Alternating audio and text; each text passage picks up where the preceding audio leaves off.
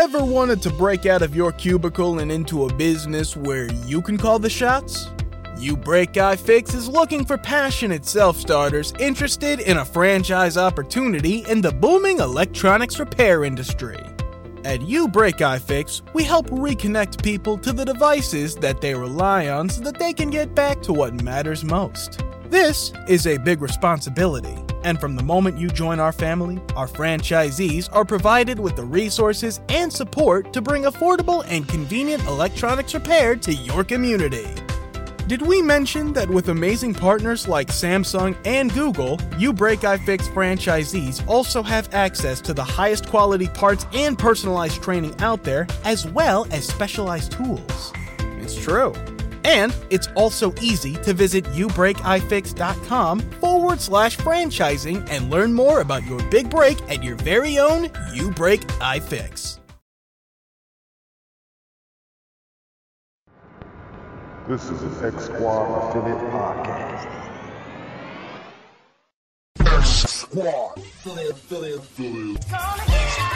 #1 cheap rocket jersey firm. Lonely Hunts Cafe. Spicy conversations. Vince Wright, the sports governor from Minnesota. Man, Deli Young. Microwave. Reggie Long, a.k.a. Dollars and Cents.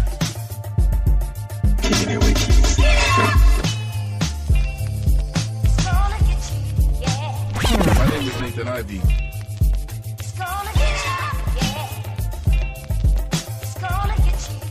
The Sports Bar, also known as Stacy Sports Radio. Victor Maroon Show.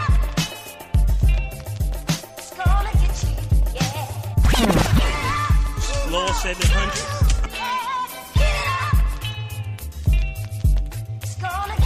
Your boy DJ Keeper.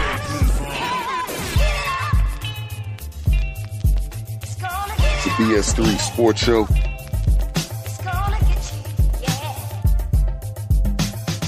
This is DJ Queen from the X Squad.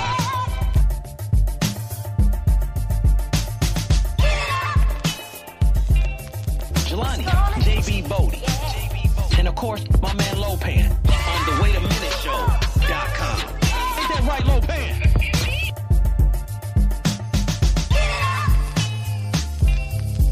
We got the jazz. Fresco famous.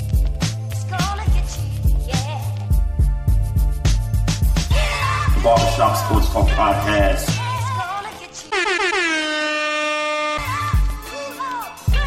Soul Meets the Streets Radio. DJ New. From the bar. Talking 30. Chopping it up with Q. Enough with the BS podcast. Talking with Tori Show.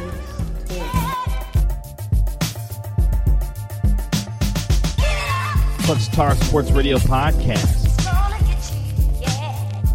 Tasty Talk with man Deli Young.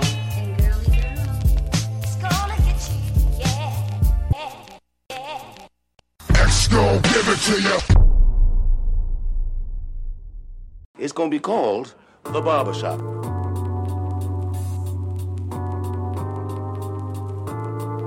This is the barbershop.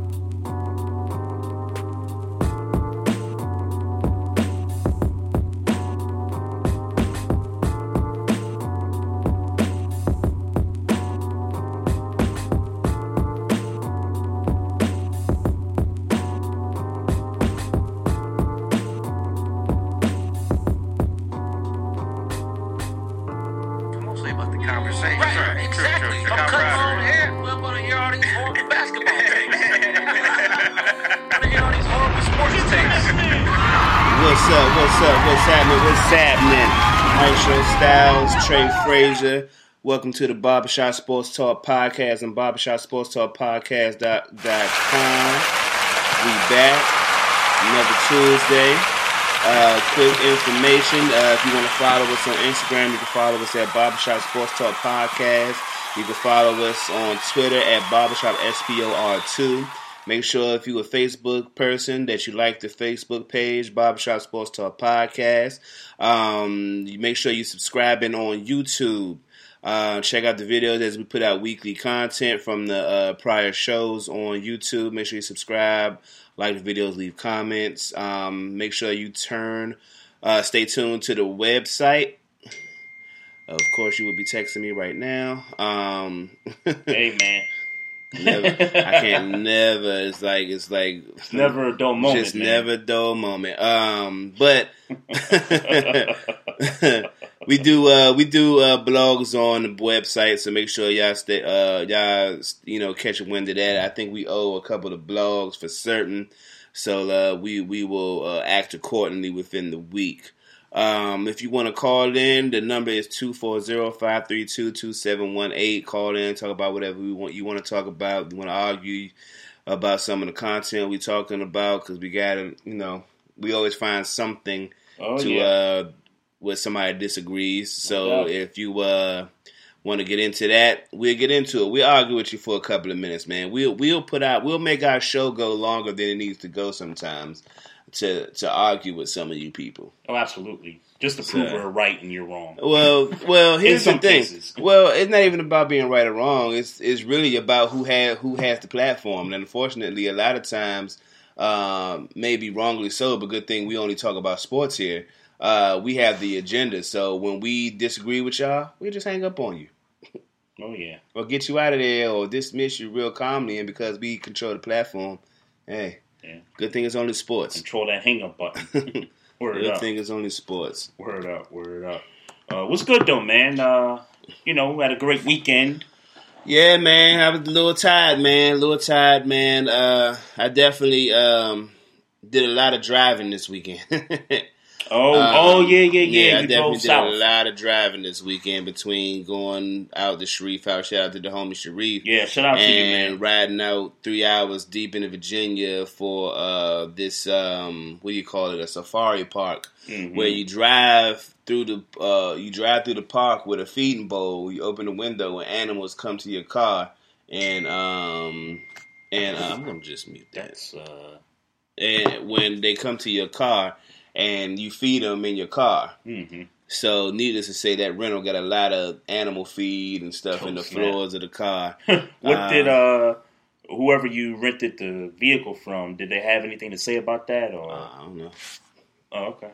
All right. Kiss my ass. You drop it off, they don't say nothing, just keep it moving. Keep it moving. Yeah, no doubt.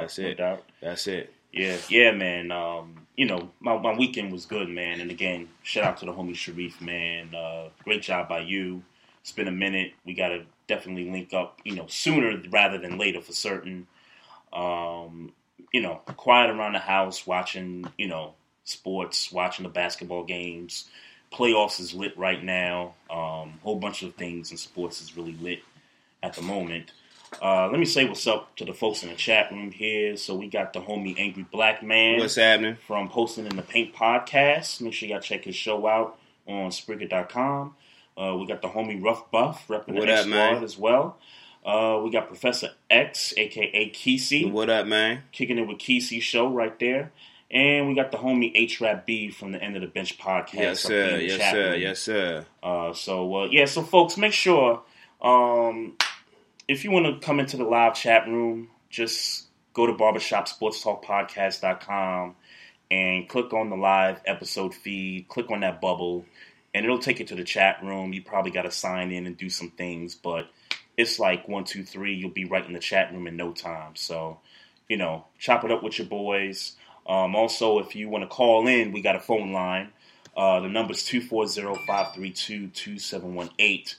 If you want to call in and, talk about something, argue with us, tell us we're wrong about or just tell us we the shit.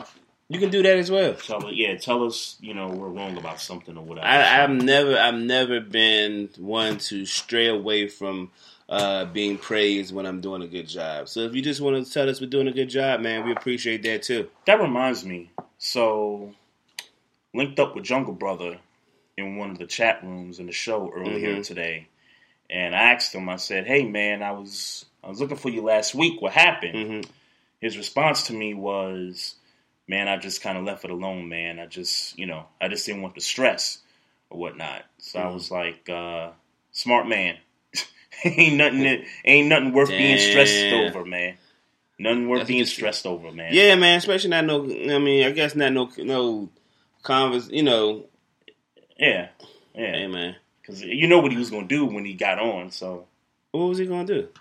He was gonna rumble and rant like he always does whenever he calls a show, or whenever he calls someone else's show. Oh, I mean, he got a right to do that. Yeah, he got a right to do it. I'm just saying, I know what he's going to do. Well, yeah. And if that seems stressful to him, then don't. I'm with you. Yeah, you shouldn't be stressed, rumbling and ranting on a sports show. It's not good. You shouldn't for be stressed. You shouldn't be stressed about something so trivial. Yeah, it's not good for your health. Yeah, so we don't want to stress you out, bro. Yeah, for real. Shouts out to Jungle Brother. So let me get this round of applause going here. Because y'all tried to kill you. We thought he was done. We thought it was over for him. He crashing his whip. He on voicemails sounding nasty. Saying his name on voicemails. They tried to kill your boy. A myriad of injuries.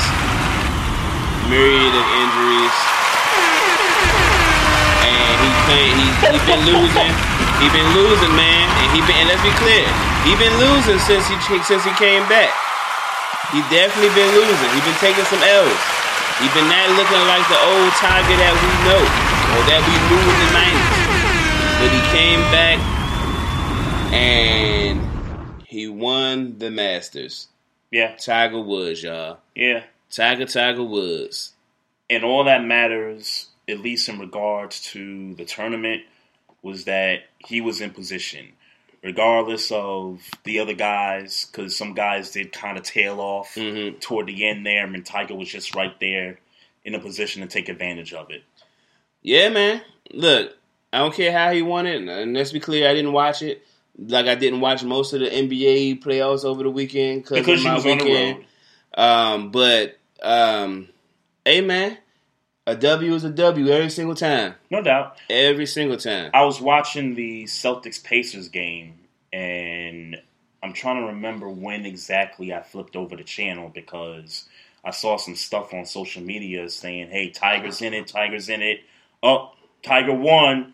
And so I flipped to the channel, and sure enough, Tiger's pumping his fist, and, did it look like the old 90s fist pump? Was it?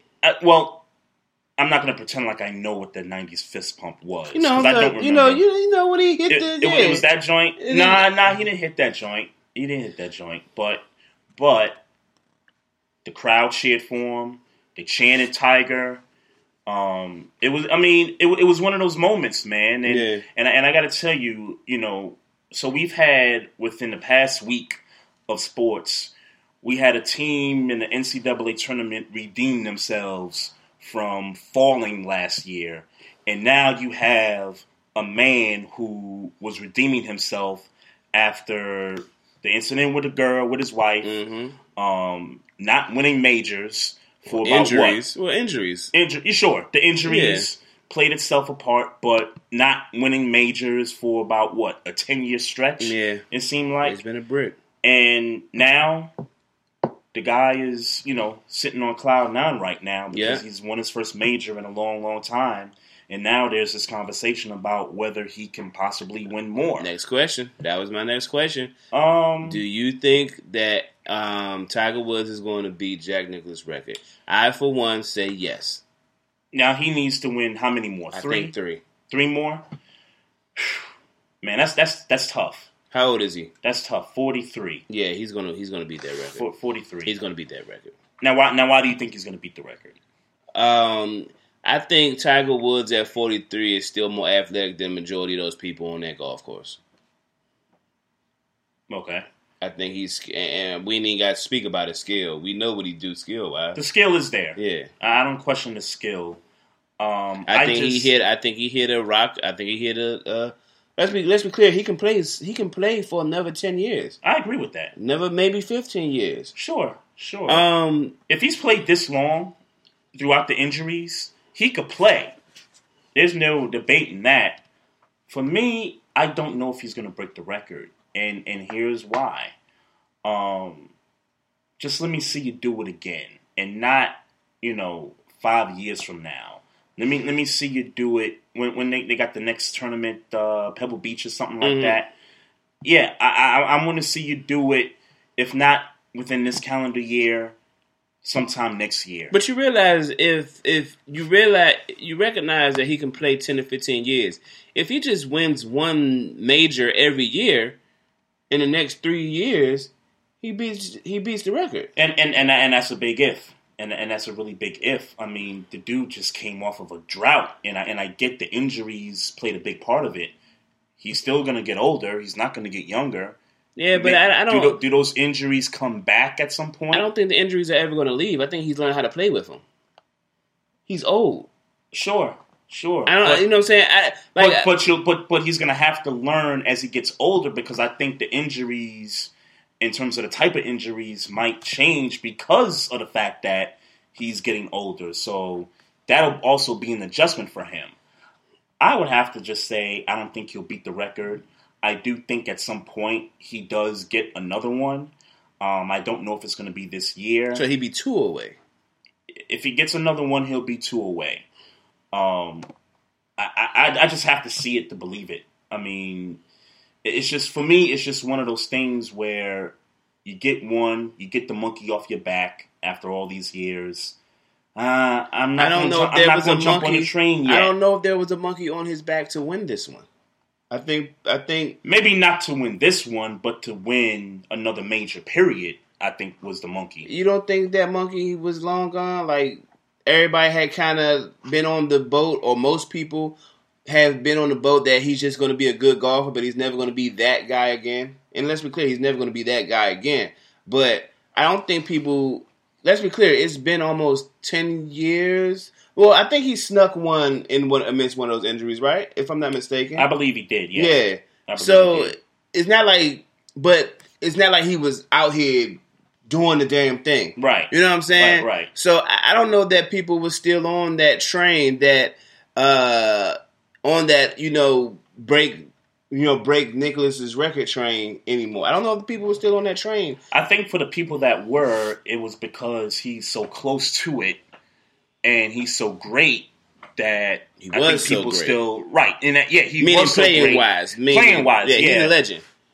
That he's this close. And that people still kind of held on to it, like, hey, maybe someday, maybe one of these years, maybe he'll get it. Maybe that's what I'm thinking. So you say no? I say no. I say yeah. I say he breaks it. I say he breaks it within the next 5 years. Within the next 5 years. Yep. Wow. That's saying something. I think he breaks within the next 5 years, and I'd be happy for him. I'd be happy for you. I mean, let's be clear. This is one of the best sports stories this year thus far. Is Tiger Woods a Trump supporter? To my recollection, he is. I didn't know that. I don't know, like, I haven't seen them, like, conversate and stuff, but I've heard people say that. I've heard people say it. Yeah. It's kind of like the B-side of the story. Yep. That somebody would call him, like, a MAGA hat wearing dude that won the Masters. Mm-hmm. And I did see that Donald Trump tweeted congratulating him. Yep. I did not know that he was a Trump supporter. Yep. If he is. I forgot what the name of that award thing that Trump said he was going to give him or something. I forgot the name of that. But yeah, Trump announced that and invited him to the White House. Mm-hmm. Here's what I say about that, though. If you're going to invite Tiger Woods, and look, Tiger Woods is great and all that, and I mean this by no disrespect, but if you're going to give those Clemson kids Happy Meals and Whopper Juniors and fast food, I better see Tiger Woods going down on some, chicken McNuggets or something, because it's just no way that just because y'all was under a furlough situation and the government was shut down at the time. Let's be clear, Trey. I ain't even gonna hold you. Let's be clear. Tiger Woods ain't going to the White House for no chicken nuggets and McDonald's and pizza. And I wouldn't blame him. Yes, no. What I'm saying is that you saying you better see it for the sake of just for the sake of continuity. Yeah, no. When is our president been exercise of continuity?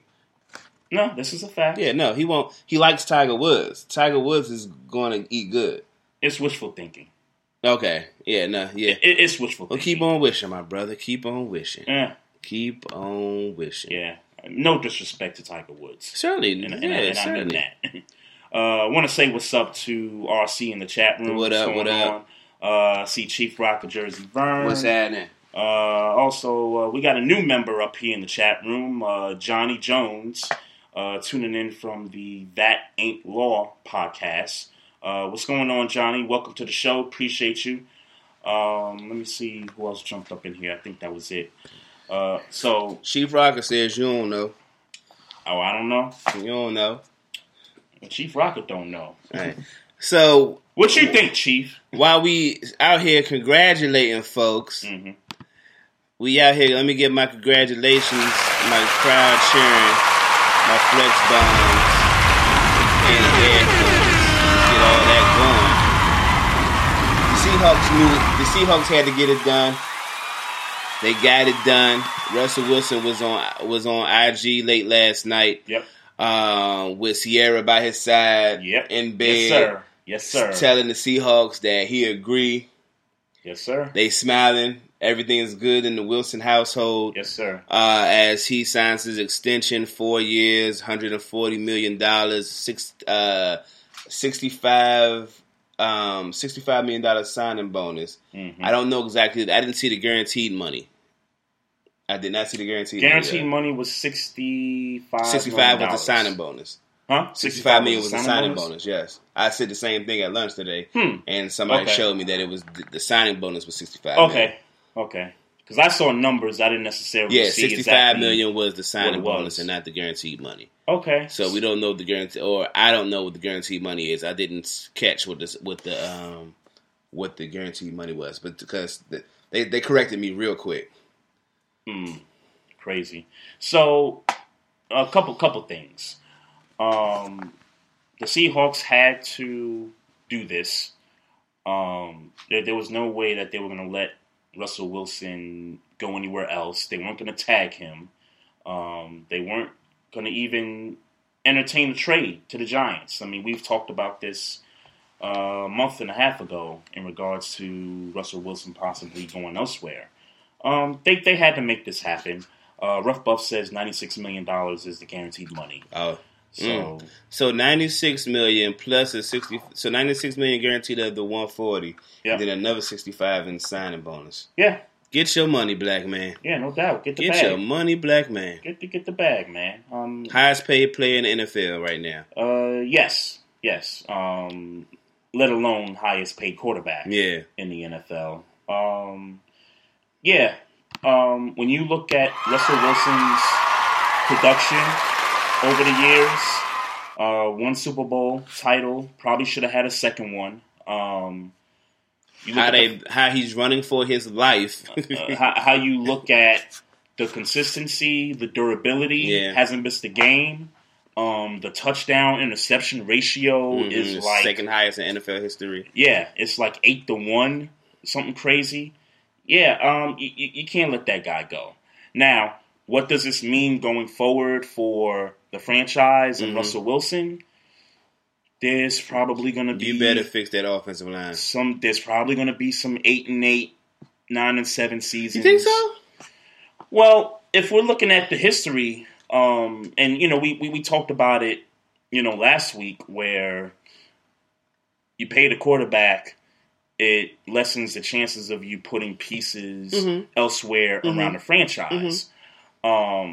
which is why GMs at this stage of the game, you're just going to have to be close to perfect when it comes to drafting guys and, making sure that these guys can start right away. That's really what it's coming down to. Mm-hmm. So, like you said, he needs an offensive line. GM got to draft. He's got to build it through the draft. Well, here's why I think this situation is just a tad bit different from that conversation we had then. And when we had that conversation, we were speaking about Aaron Rodgers. Yes. The minor difference, or not even a minor, the difference in that situation and this situation is that the Packers had a bad defense when they gave him the contract. Mm-hmm. They didn't have a running game when they gave him this contract. Mm-hmm. You had Devontae Adams, and that was really what you had as far as somebody that was going to push the envelope and help out. Right. Aaron Rodgers. Right. In the Russell Wilson situation, though, top rushing team last year. No doubt. Decent defense. Let's not act like and the Legion of Boom is gone. Mm-hmm. But this defense ain't no bad defense. This ain't no slouch defense. It's not bad. It's not bad. And there's nobody that's requiring a whole bunch of money right now. And the next, all those guys are young. The Griffin brothers are young. Maybe Frank Clark, but I think Frank Clark has got a contract last year, extension or something last year. Right. Running backs, all of them are young. Doug Baldwin might ask for some money, but how much can he really ask for? He'll go somewhere else. He can't ask. Well, I think he'll stay because he can't ask for. He can't ask for top money. At least I would think he can't ask for top receiver market money. He can't, but he shouldn't. But there's a franchise out there that's going to be like, we need a receiver, and if we got to overpay to get your ass, okay, that's true. We're going to do it. But even with that, even if he does go, I forget that Lockett is there, solid guy. I don't got it's another receiver I'm missing. My point is that it's not like he's ever had a number one to throw to.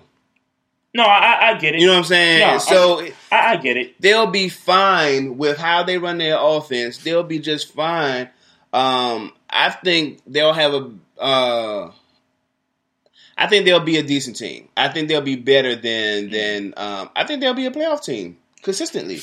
Let's be clear, this past year they made the playoffs. No question. No question about it. And I'm just more so referring to just kind of moving forward in the next 4 or 5 years. We'll see how things transpire, because there's situations out there and previous situations where the quarterback gets the money and all of a sudden the team doesn't make the playoffs. I mean, we could say that about the Giants in previous years. We've said that about the Chargers in previous years. We've said that about the Ravens in previous years, and even the Falcons and the Saints. When you talk about paying the quarterback, when you're talking about paying the quarterback, and then other pieces that played a role in the team either took money elsewhere, the team couldn't re-sign that person, or they just, the GM just hasn't been able to put together good drafts. I don't think that this.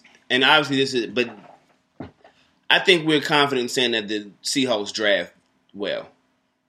I think that's a safe thing to say. I think they draft okay. Like the guys that are there now, Bobby Wagner was drafted by them. Yeah. Right. The running backs, Carson drafted by them. Mm-hmm. They drafted a guy this year as well. Right. Lockett was. Mm-hmm. Russell Wilson, of course. And a few other guys. The Griffins. Yeah. The Griffins. So, Earl Thomas was drafted by Seattle? Yeah, but he's not there no more. I'm just saying. Right. But you're talking caliber in previous of seasons. Caliber of players they've drafted in this regime, they know what they're doing. For certain. They don't have an expensive team. For certain. And they're a playoff team. Yeah, right now. And then when you look at the NFC, who's the major players in the NFC? Rams. You don't really believe them. Well, you don't believe them when it comes to what? The Seahawks can beat them if it means going to the Super Bowl. If it means going to the Super Bowl, now you're talking something different. I don't know if the Seahawks are a Super Bowl contender. Who's a Super Bowl contender in the NFC to you that you think the Seahawks don't have a shot at beating? I think, I think in that conference, anybody can beat anybody. That's my point. No, I hear you. Yeah. I hear you.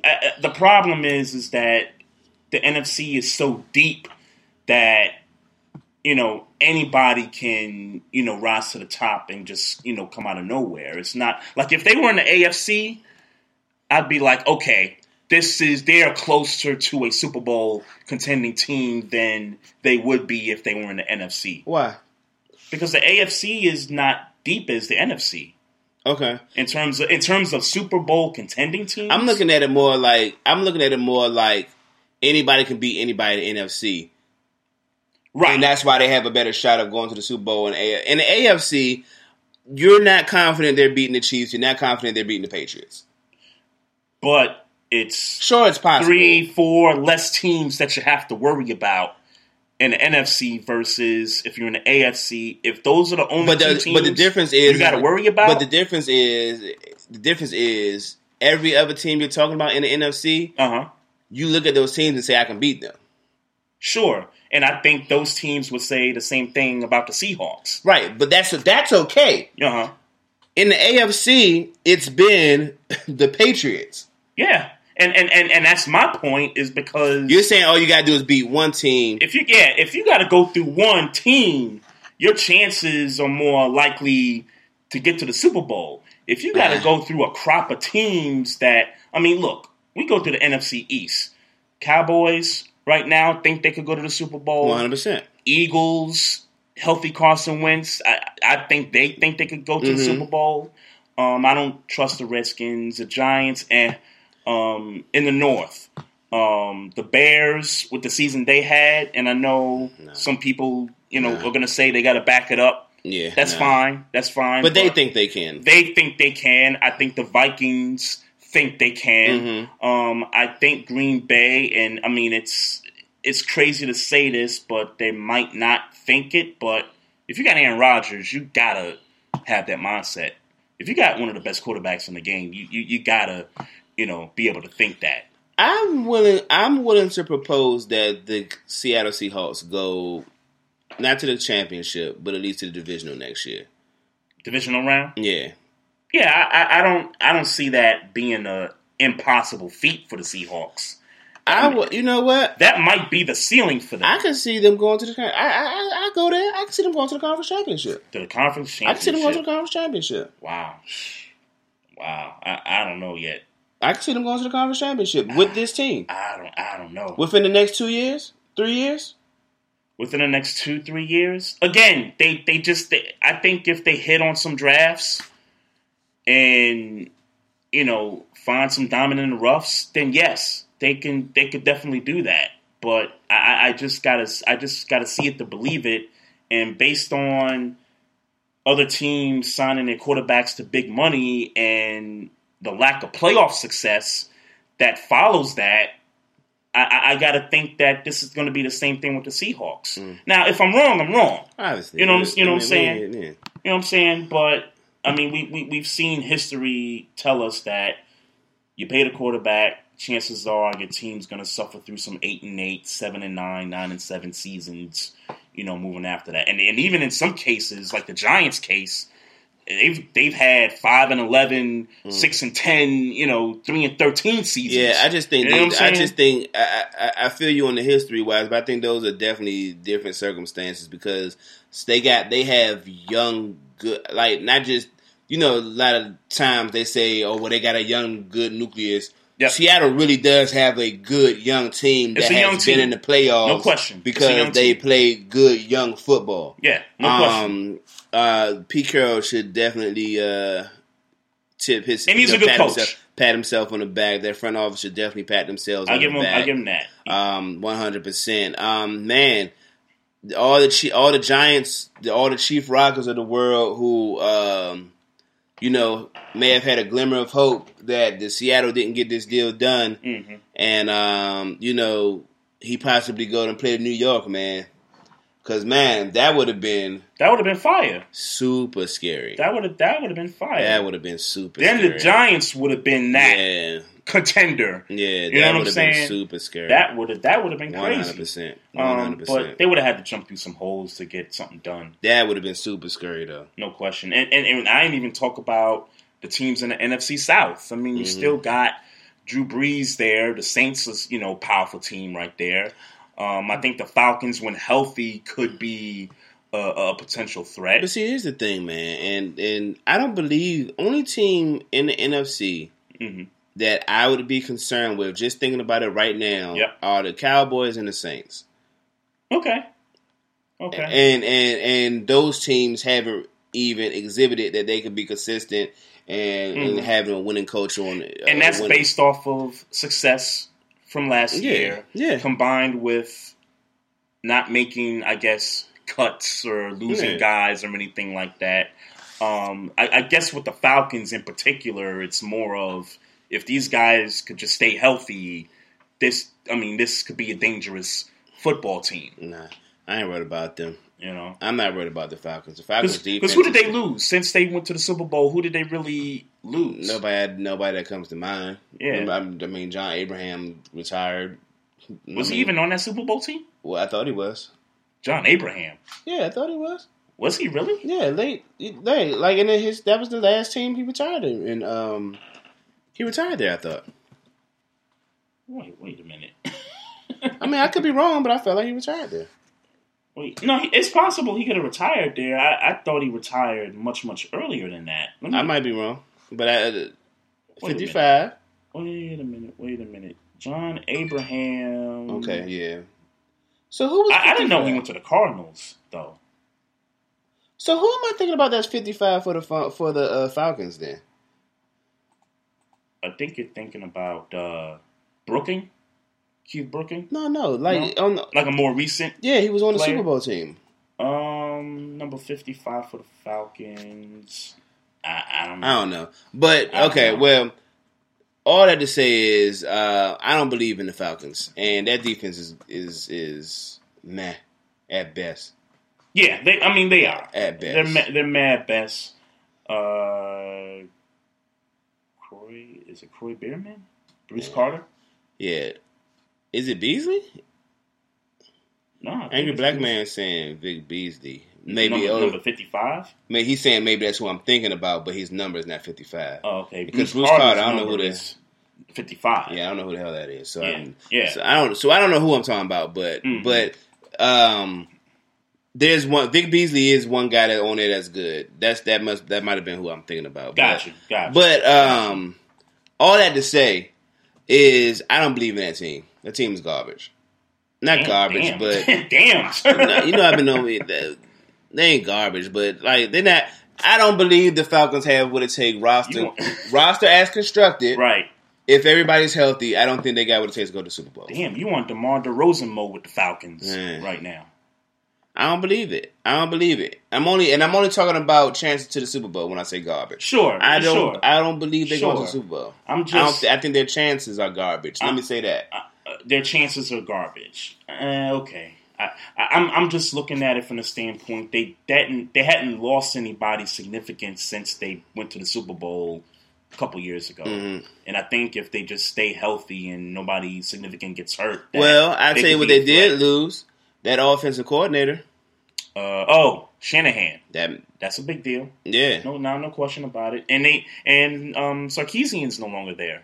He only did 2 years, right? Mm-hmm. Okay. Yeah. So that makes a big difference. So that's a question mark for them. So what was before we talk about that, so the Rashad Mendenhall saga. Yeah. Essentially, I hope you got the tweets because I didn't think to pull it up before the show. It's funny because I was hoping I had the tweets also, and I don't believe that I do. I think I just had the one. Where he one where he says, "All right, I'll end the mystery. B's racist and Antonio Brown's black. He had to catch balls from a racist quarterback. Every honest player knows it. It's not a big deal. He was just supposed to take his lickings and move on like a slave for real." That was the main tweet. But there were other. I want to find the rest of the tweets because I think that tweet was taken out of context, and so I want to make sure that we give it. Because your belief is you don't believe he called them racist. I don't believe he called him racist in the tweet. I don't believe that's what he was going. I don't know that he thinks he's racist. I think he was. Okay, so let me read some of the. And I don't know if this is every single tweet, but let me. It seems like he starts with. I know he seems out of pocket right now, but I seriously feel for AB as a black. And I'm just reading through the tweets. Right. As a black athlete in this country, you can literally lay your body out and give your entire being for a higher cause, the greater good of a team. And when you face the firing squad for something not entirely your own doing, depending on your position and skin tone, the team may very well leave your ass out to dry. Think about what it would take to render AB the greatest competitor of our generation and capable of showing up to play in his last game. To boil that down to AB being a diva, a selfish quitter couldn't possibly explain the man who for nearly a decade provided professional excellence to the city of Pittsburgh. By no stretch am I saying AB has been without guilt this offseason. I just hope to see more compassion and examination for a guy who gave everything he had until he couldn't bring himself to do it for even one more game. Somebody replies to a tweet. Yep. Or asks, well, let me read the tweet that they're replying to. All right, I'll end the mystery. Okay. So Russ Reed is retweeting this guy's question. Reply. Coming from a guy who quit on the team versus San Diego, why don't you tell us what would make a guy quit? Rashad Mendenhall says, all right, I'll end the mystery. B's racist and AB's black. He had to catch balls from a racist quarterback. Every honest player knows it. It's not a big deal. He was supposed to take his lickings and move on like a slave for real. Clearly, and this is the tweet after that tweet. Mm-hmm. Clearly, it's no fun when everyone's the accused. Please allow the dialogue in sports to be equal. Why is it so easy to shoot at one player but not the other? B's not racist, just like AB's not a dirtbag. Okay. Yeah. That's the one I did not see. Okay. Yeah. So, essentially, he was saying everybody's to blame for this situation. Okay. Everybody played a part in this situation. Which I think if, people are smart and, really follow the Steelers situation, everybody was sort of on the same page with that. I guess my question is, did somebody ask him in regards to Antonio Brown's situation and Ben's situation? Because I was trying to find some place whether he kind of inserted himself in the conversation. I mean, I forgot Rashad Mendenhall even existed. Well, Rashad Mendenhall is enjoying his millions of dollars that he earned in the NFL. Yep. Which I believe is at least 20 mil. Better make that 20 work. And you'd kind of be crazy to not make that 20 mil work. Yeah. To take some damn, that should hold you over for a long while. Right. And obviously at 26-year-old, Rashad Mendenhall ain't just sitting around not doing nothing, I would hope. So, with that being said, because he's 30 years old at this point, I would say. Yeah, so I would hope that at 30 years old he ain't just sitting around. Did he play for somebody else? Arizona after Pittsburgh. Man, Arizona loved them. Some ex-Steelers. They love them some ex-Steelers is what they love. Some retreads. Yeah, yeah. So I don't know what exactly brought him into the conversation. I didn't read that and didn't see anything covering that. Mm-hmm. But what I'll say is to the people who... Because Ramon Foster kind of put himself out there and was like, look, if you're an ex-Steeler, if you got something to say, then, meet somebody face-to-face and talk about it. Yeah. But, we got to stop acting like this ain't the way of the world. Twitter, social media is here for a reason, y'all. It's here. It's here so for the we people can get with Twitter fingers. Well, and not trigger fingers. Well, no, I don't even want to. And that's the narrative I'm here to kind of destroy. People talk shit on the internet. Stop acting like. Sure. Stop acting like literally everybody. Now, I'm not saying that some of those people aren't willing to have those face-to-face conversations, but we got to stop acting like people ain't allowed to say what they want to say on Twitter. Express their thoughts on Twitter, especially if it's a genuine thought. Now, if you're saying let's get rid of trolls who don't really mean what they say, or you know what I'm saying, all right, that's cool, but you should be allowed. That's your personal social media.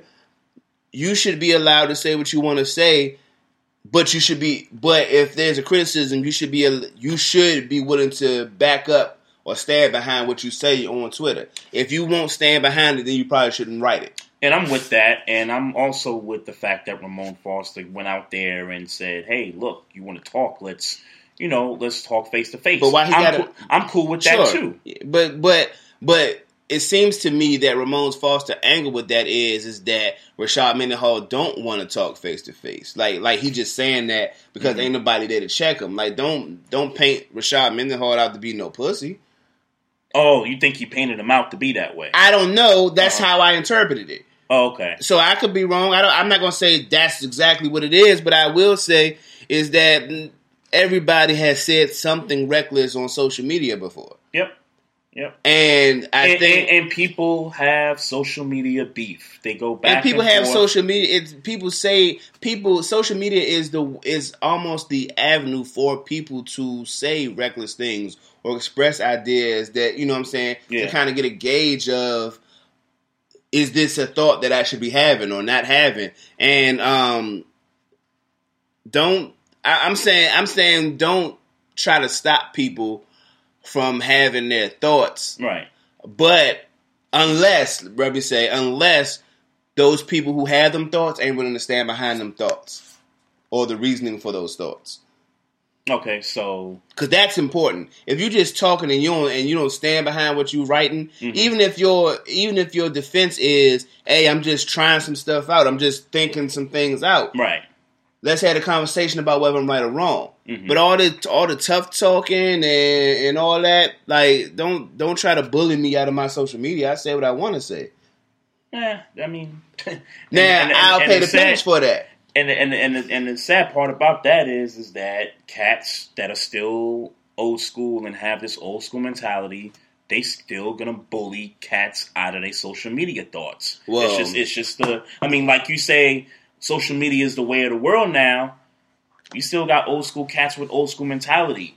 They gonna call these guys out. They gonna check these guys on Twitter, on Facebook, whatever, and gonna say, hey, Let's talk about this. Let's do this. They got a right to do that as well. They do have a right to do that. And that's sort of also in their world the way of the world as well, because that's not what they were brought up in. Right. That's true. It works on both sides. I mean, social media is what it is for. Like you said. White House getting contract extensions. Yeah, definitely. Let me say what up to Big Kev 303. What's going on? Says, good evening, barbershop. Out working in the yard. Forgot it was Tuesday. Angry Black Man says, what are they going to do at running back with Freeman's injury history and now Coleman's gone? Oh, I forgot about that. I totally forgot about that. Yeah. So maybe you're right. Maybe. I mean, let's be clear. If Freeman was there, I still did. Because, look, Freeman was right. Freeman was healthy 2 years ago when they played the Rams. In the playoffs. Yeah. He was healthy that game. Yeah. So, I mean, I know that's only one game, but... Yeah, no question. Yeah. No question about it. But we got some transactions to run through real quick before we get to the break here. Hold on, you didn't want to have the wide receiver the numbers? You said White House getting contract extensions, and I didn't know what you meant by the conversation, and I figured we was already in at football. Oh, okay. So... We could push the break a little What's your... Yeah, we actually early for a break, so we could push the conversation. Yeah. No, yeah. I mean, we still got some stuff beside that. Well, you don't want to get rid of football because the rest of that stuff is basketball stuff, right? And that's why I went to the football stuff first. So Sterling Shepard got a contract extension. Okay. 4 years. I don't remember the money. I should pull that up, but I know we got a 4-year extension. Mm-hmm. And Adam Thielen got his money 4 Deserve years. it. That was like $65 million. Deserve it. Yeah, for certain.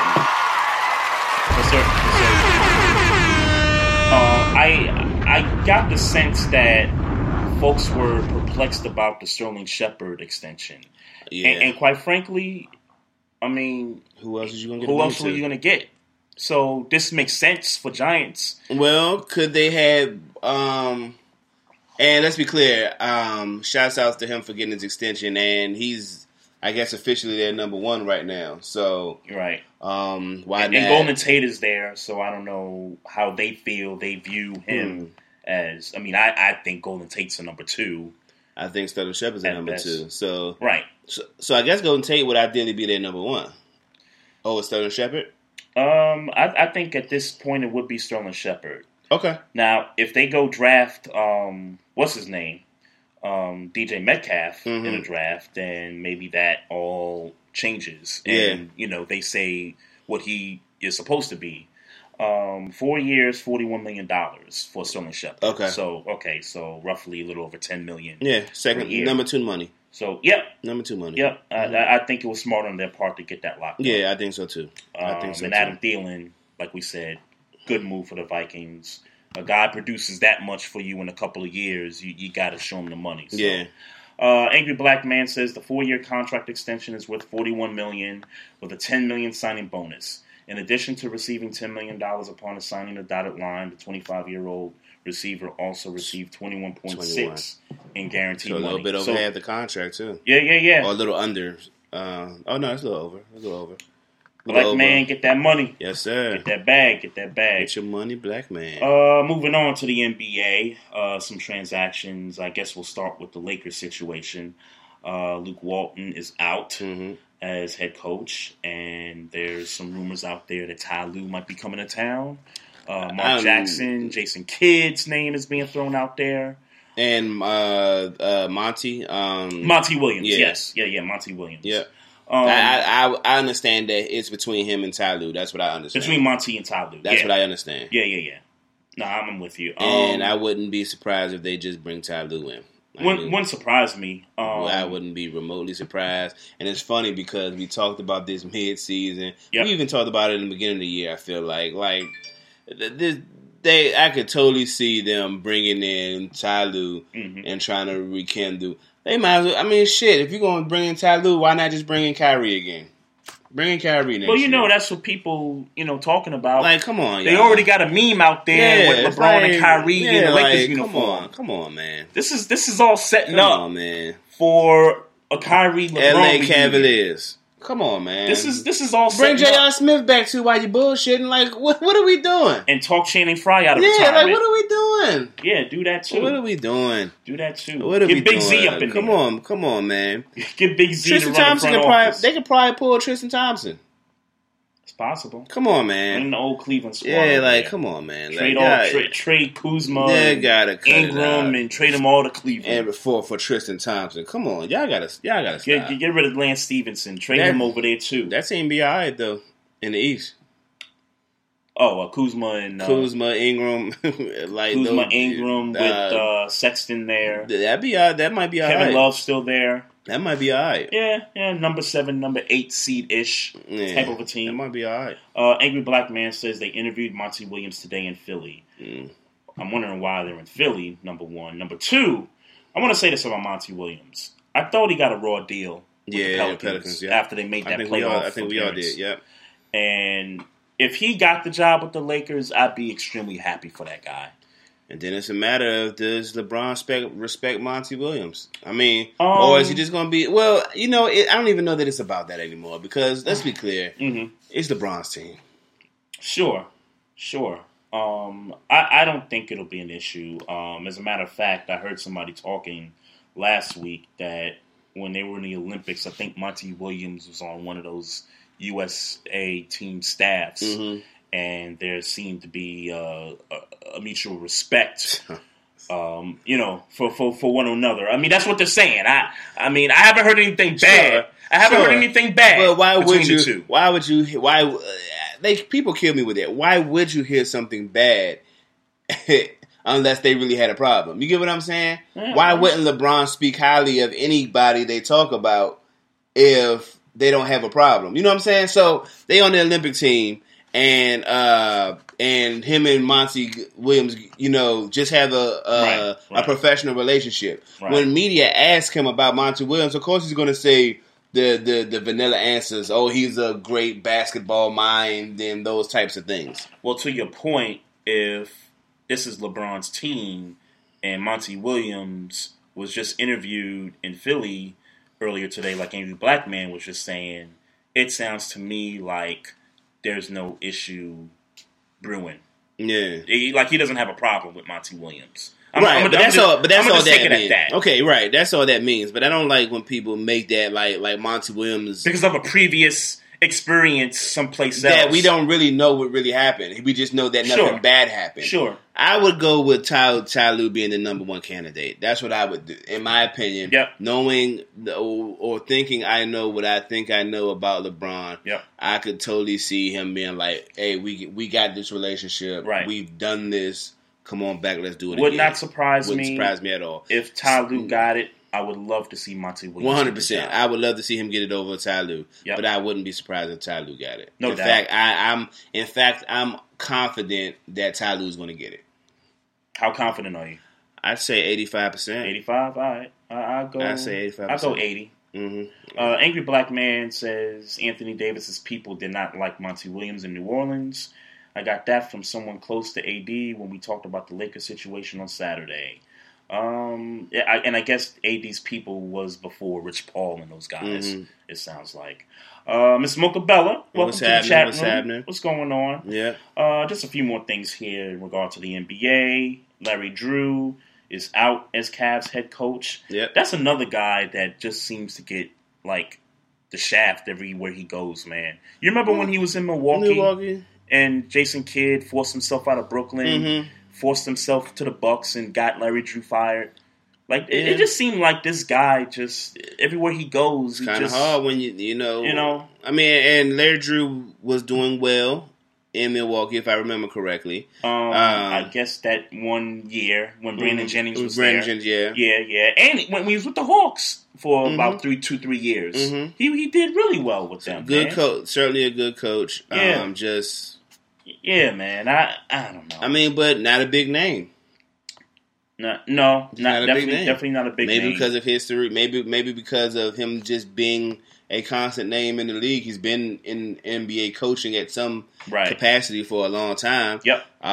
Jason Kidd was a sexier name. Yeah. You know, like that type of thing. Right. Yeah. David Griffin is the new general manager of the Pelicans, and we've talked about how bad the Pelicans front office has been for so many years.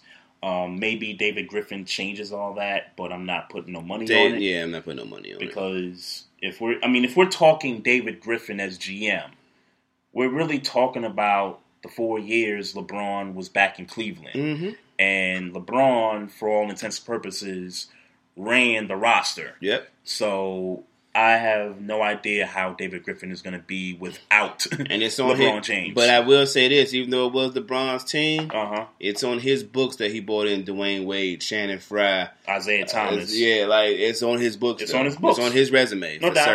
certain. No doubt. So I'm interested to see how he handles the Anthony Davis situation. That's going to be an interesting thing there. If he could get some players, I mean, there's free agency this coming off season. I don't know that he's going to retain Anthony Davis. What if he makes a splash and gets one of the big free agents to come to New Orleans? What if he gets Kemba Walker to come to New Orleans? Kemba Walker ain't enough in my mind for Anthony Davis to want to stay. No. Really? No. So Kemba Walker, Drew Holiday, Anthony Davis. You don't think that's a team that... I don't think that's enough for the Anthony Davis to be like, I want to stay. Okay. I don't know. Maybe Kyrie Irving, maybe. Maybe it's wishful thinking. Kyrie Irving, maybe. Mm-hmm. You know what I'm saying? Sure. And that's no slight to Kemba Walker. No, I understand. Yeah. I understand. I'm just looking at the history of the Pelicans and the bad decisions, the bad contracts. Yeah. And maybe getting Kemba or a Kyrie is a step up from what they've done in the past. If you're telling me Kyrie, because now, and again, there's no slight to Kemba Walker because he's a great player. Yep. You bring Kyrie, you're talking about something different. Mm-hmm, for certain. You're talking about something different. For certain. You're talking about a dude who can take over a game. Mm-hmm. I'm not saying Kemba can't. I'm saying Kyrie can.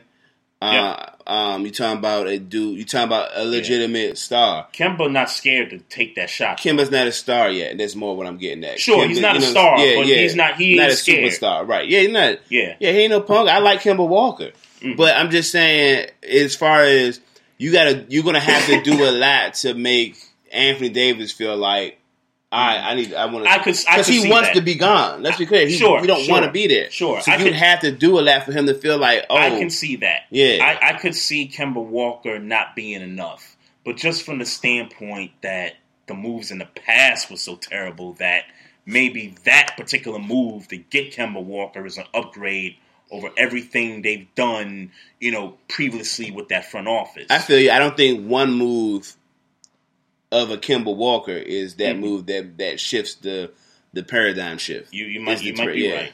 You might be right. Yeah. So the Kings fired Dave Joerger. I hope I'm saying his last name right. Joerger. Joerger. Yep. Former Memphis coach. Yep. After a ninth seed in the West. They were like the 9th seed. Yeah. 36 wins. I think that team had.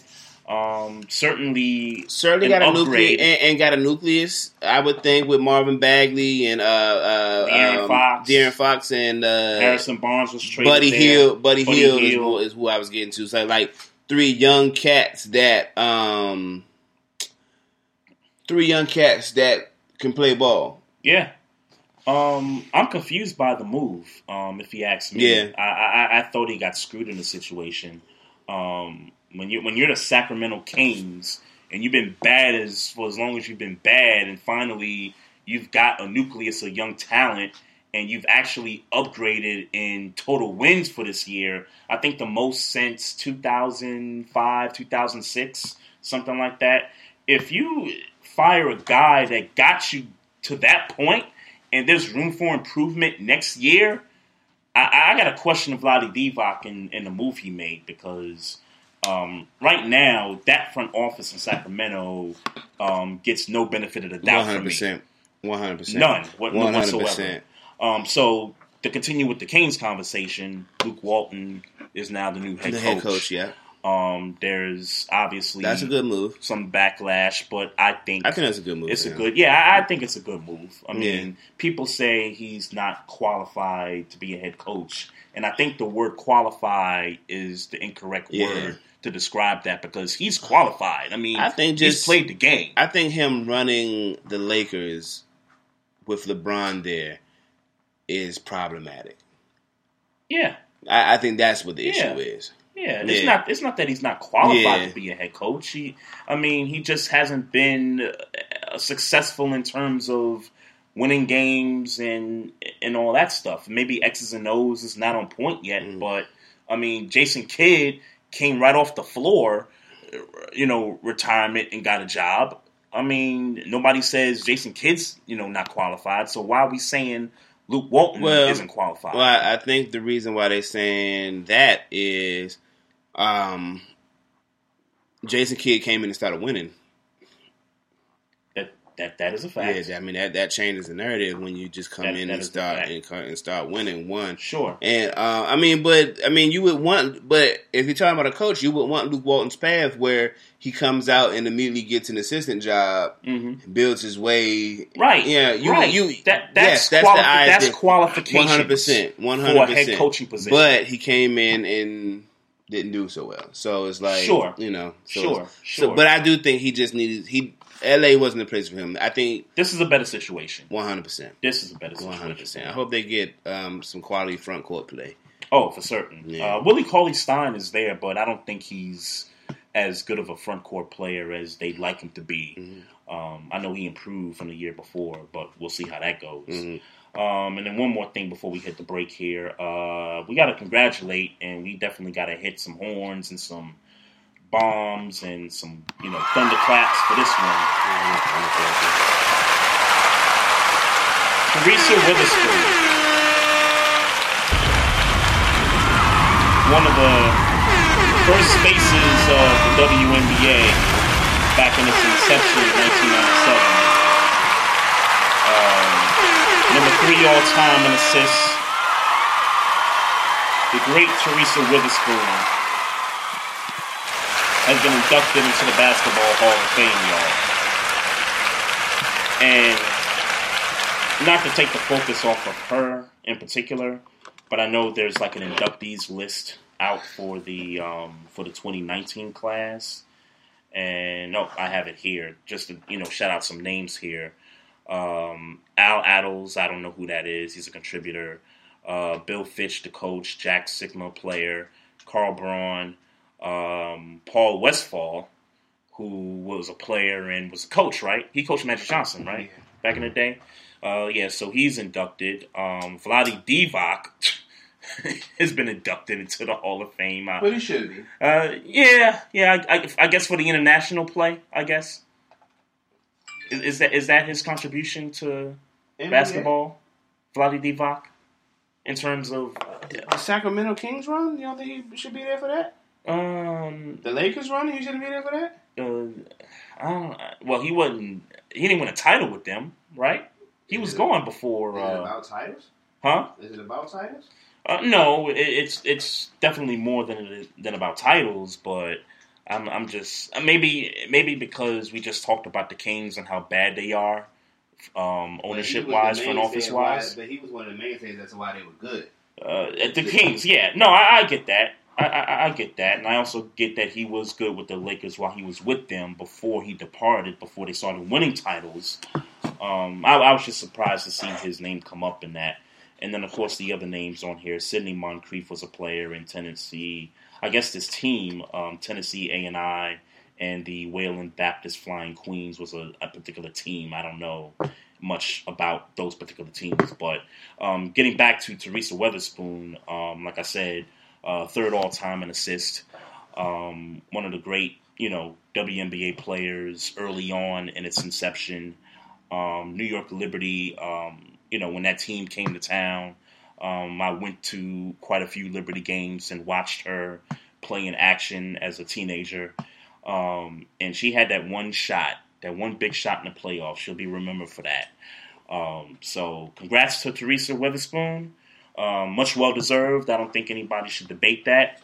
So let's get a break in here. And let me read a couple of things here from Angry Black Man real quick. The Kings had 39 wins. They were the most wins since 2005. Okay, thanks. I thought that was the last time they were that good. He also says, explain why it's a good move. Walton won 39% of his games. There had to be better coaches out there than Luke to leave a job and get a job 24 hours later. Well, Angry Black Man, we know why Luke Walton got a job 24 hours later. His father has a lot of connections in the NBA, and when you have connections like he does, and he's a Hall of Famer, nepotism. Yeah, that's really what it's about, man. You want to call it white privilege? You can call it white privilege, but that man's father's got connections. Well, one day LeBron is going to retire. Yep, and his sons are going to possibly be basketball players. Yes, and you would hope that some of that same nepotism in him and Chris Paul's kids and Dwayne Wade's kids, that some of that nepotism is going to start to spill over into the NBA, right? Where we're going to have ownerships and executive jobs and coaching jobs. We hope that that's going to be the case with some of these players, especially now with these players who seem to have a little bit more consciousness to how their career should be ran. The Steph Curry's and certain. And LeBron coming out and saying that he hopes to be on the same court as his son one day. I see that playing out. And if there's an opportunity for that to happen, you better believe that there will be some strings being pulled for that to take place. Mm-hmm. So, yeah, you're right. I hope, those guys can take advantage of those opportunities there. Well, explain why it's a good move. Because Luke Walton is young and he has time to really, grow into the position. Now, if you want to say he should be an assistant, then I wouldn't argue against that. I think if he went back to being an assistant and maybe trying a head coaching gig after that, I wouldn't be upset at that. There were so many good coaches. There had to be better coaches out there than Luke. And the one name that people are going to throw out there is Mark Jackson. But I'm just of the mindset that he's being blackballed out of the league. I'm of the mindset that he just wants the job that he wants, maybe. Maybe. I don't know. I don't know. I just think it's a travesty that Mark Jackson got, put away by Golden State the way he did. But who else is out there? I mean, that's what I was getting at, and I'm only asking because I don't know. I'm not asking to say. Yeah, I'm trying nobody. To think of, I'm trying to think of who's out. I mean, if nothing else, Dave Yeager should have kept his job. He got them to the most wins since 2005. In my opinion, yeah. Yeah, if nothing else, damn. Yeah. I mean, Bernie Bickerstaff's son. Do you consider him to be? I don't know nothing about that dude. He was the interim for the Grizzlies. Okay. That's how I know about him. But yeah, Angry Black Man, would you hire Bernie Bickerstaff's son as an option? I don't know. Yeah, I don't know. He also says Westphal coached the Suns in the '93 NBA Final. He was the coach of the Suns. Yeah. Okay. Mm-hmm. Okay. I forgot about that. Yeah, but yeah, he was. I forgot about that. Vlade got in for international play, not his NBA career. Okay. Mm-hmm. I figured so. He also says, I agree with you, Maestro. He doesn't have to start working until Christmas Day. No headaches in the TV for Mark Jackson. Yeah. That's a fact. Comfortable position to keep. So I appreciate that. All right, folks. Let's take a break here. We come back and we'll talk about these NBA playoffs. You guys want to get into the show, the number's 240-532-2718. It's Maestro Styles and Trey Frazier here on the Barbershop Sports Talk Podcast. We're live on the website at barbershopsportstalkpodcast.com. We'll take a break here. In a couple of minutes, we'll come back and get to these playoffs. What's good? It's Maestro Styles at Barbershop Sports Talk Podcast. Make sure you rock with my homegirl, the Queen Girly Girl, Saturday at 9 a.m. and Sunday at 5 p.m. What's up, everybody? This is Ben from the BS3 Sports Show. And if you're looking for a different type of show, something different that you haven't heard before, check out the BS3 Sports Show every Saturday at 2 p.m. Central Standard Time on 2livestewsradio.com. Great guests, great music. You never know who will be on the show. So check it out, 2 p.m. Central Standard Time on 2livestewsradio.com. Hey, what's up, everybody? Vince Wright. You know me as the sports governor. The ladies call me the big smooth one.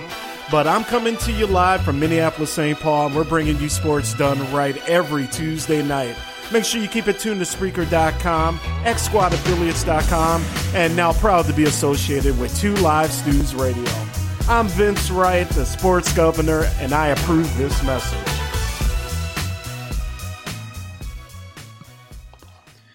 All right, y'all. Welcome back. It's the Barbershop Sports Talk Podcast. Maestro Styles and Trey Frazier here in the house, y'all. Live here on the website, barbershopsportstalkpodcast.com. If you're out there listening and you want to get in the chat room, just go to our website, barbershopsportstalkpodcast.com, and click on the live show feed. You'll see a chat bubble inside that live feed. Just click on the chat bubble and just, get in the chat room and chop it up with us. Or you can call us if you want to talk about something, in particularly these playoffs. 240-532-2718 is the number to dial the show. So I guess we could start with the Eastern Conference. And the series to me that's most intriguing is the Sixers-Nets series. And just to kind of recap Game 1, on Saturday, the opener, the Nets just kind of came out guns blazing. Pretty much dominated that whole game, from start to finish. Did what they needed to do. Did what they had to do, get the game on the road, and whatever happens in game 2, you're going home, tied up. So, game 2, different game. I like the way the Nets fought back in the second quarter, closing that deficit to 1 point. And the third quarter, man, I mean, it was a wrap after that. I mean, Embiid just started getting his man. Yeah, he was getting his man. He was getting to the foul line. Tobias Harris was knocking some shots down. He had a terrible game 1. Ben Simmons, a much better game 2 than game 1. And they just outscored them. It felt like 50 to 20 something. They realized they couldn't go to Brooklyn down 0-2. Oh, and the series at that point would be over. Yeah, they realized they couldn't go down 0-2. No question about it. I think everybody or most people predicted that the Sixers was going to win Game 2 at home. So I am of the belief that this is still a 7-game series. Because, let's face it. Going back to Game 1, guys coming off the bench for the Nets, Spencer Dinwiddie drops 18 points. That's because they played above and beyond Game 1. That bench. In terms of what? Like, this is the best game they played all season? Or? I know, but no, I don't think anybody expected them to come out to play and balling like that. In Game 1? In Game 1. Okay. I can see that. That bench played really well. But their bench is good. I get that. Yeah. They played really well, though. Yeah. Their bench is good. Caris LeVert, 23 points. That guy can knock down threes. I didn't know who LeVert was until this game. Yeah. Caris LeVert, he can get to the hole. Those guys are really good. What would you think his career high LeVert is? 23 points? His career high? What would you think his career high would be? I would think his career high is probably 26, 27 points. Okay. I would think. Again, he's probably averaging 16 points off the bench? Off the bench. Okay. He's probably averaging 16 I've never heard of this dude until this game. And I admit that I don't watch a whole bunch of Brooklyn basketball, but... Yeah, I've heard of the guy, from, a few times the Knicks have played the Nets, over the years. And everything. Those guys are, pretty good. Angry Black Man says actually Dinwiddie and LeVert have played like that all season. Okay, yeah, I'll take your word. I've heard of Dinwiddie. I've never heard of LeVert. Yeah, I'll take your word for that, Angry Black Man. But just to get to my point, the bench for the Nets is so much better than the bench for the 76ers. The Sixers are going to need Jimmy Butler to really be the man. If they want to get out of this series. For me, it's going 7 because the ability of the Nets to have a second unit come on the floor and keep them in the game and have their starters come back and, finish off the game, that's big. That's big. I can see them doing that 2 more times in this series. Yeah, okay. So, you got any thoughts on the Sixers? I'm still rocking with the Sixers and 6. I don't believe. I don't believe the Sixers either. But the Sixers are the better team when it all comes down to it, in my mind. Sure. Absolutely. Brooklyn definitely has a lot to play with in the next coming seasons. Oh, definitely. Maybe they can attract somebody with the nucleus. They have cap space. Yeah. You know what I'm saying? Keep in mind. Maybe something like that happens because they got a solid nucleus. And their coach, Kenny Atkinson, is from the Popovich tree, as well as the GM, Sean Marks. So they're kind of building this thing the right way. Right. If you remember when they basically gave up the whole barn for Pierce and Garnett, and it kind of set them back a few years, these guys have come in and have finally put some structure together and have been able to assemble some talent and, put together this team that, that's we see in front of our eyes right now. Yeah. So, kudos to the Nets for getting it done. Thursday night is Game 3 for them. We'll see how that shapes up. Angry Black Man said, I had 76ers in 6, but I don't buy them going forward in the next round. Mm-hmm. Yeah, I agree with you there. Mm-hmm. To the other series, Game 2 is tonight. It's going on right now, actually. Toronto and Orlando. Mm-hmm. And I know you got a lot to say about this series. Well, no, I got a lot to say about Kyle Lowry in particular. Mm-hmm. Again, another game that I didn't get to watch much basketball. All I have to look at is the fact that Instagram and Twitter went crazy with the fact that Kyle Lowry didn't score a basket. Not a damn point in this entire game. And are we surprised? No, I am surprised. 0 points? I'm not surprised. Look, and we talked about this briefly. Last week about where Kyle Lowry ranks, and I think we had him at the middle of the pack. Yep. In the Eastern Conference. Point guards. The point guards in the Eastern Conference. Yeah. And look,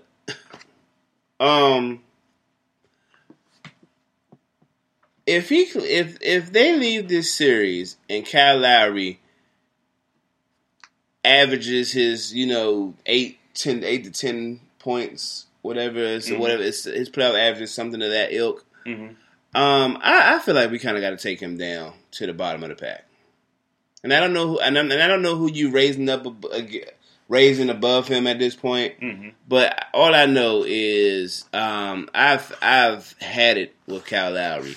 I've had it with him. I've had it. Yeah, he shouldn't be this bad. And that's part of why I'm not surprised, because I knew that the potential for him to not score no points was there. The potential was there. I mean, and I've talked about the Raptors as a team. They've gotten better all around. I think they have guys on their bench that... So do you bench them? Do you bench Kyle Lowry, put in Van Vliet? Listen, I don't have a problem with a strategy like that. I mean, and obviously I'm not saying just make the change mm-hmm. and they win the games. If they win the games, you know what? Sure. Fine. I would do it once, and regardless of if they lose or win that particular game, I would put them back in just to say, hey, listen, you're expendable. Like, we can really, like... I wouldn't do that if they win the games, because I would. Well, I don't know. You might be onto something, because if the Raptors think if they have really in their mind have championship aspirations. Yep. You would love for it to happen. You would love for him to find out if he's going to be the guy that's going to push you to the championship. You would love to find that out now. Mm-hmm. Well, we know he ain't the guy. If you're I don't mean like being the star as far as Kawhi Leonard's role. Right. I'm talking about that secondary score. I'm talking about the guy. You need your starting five to be playing top-notch basketball.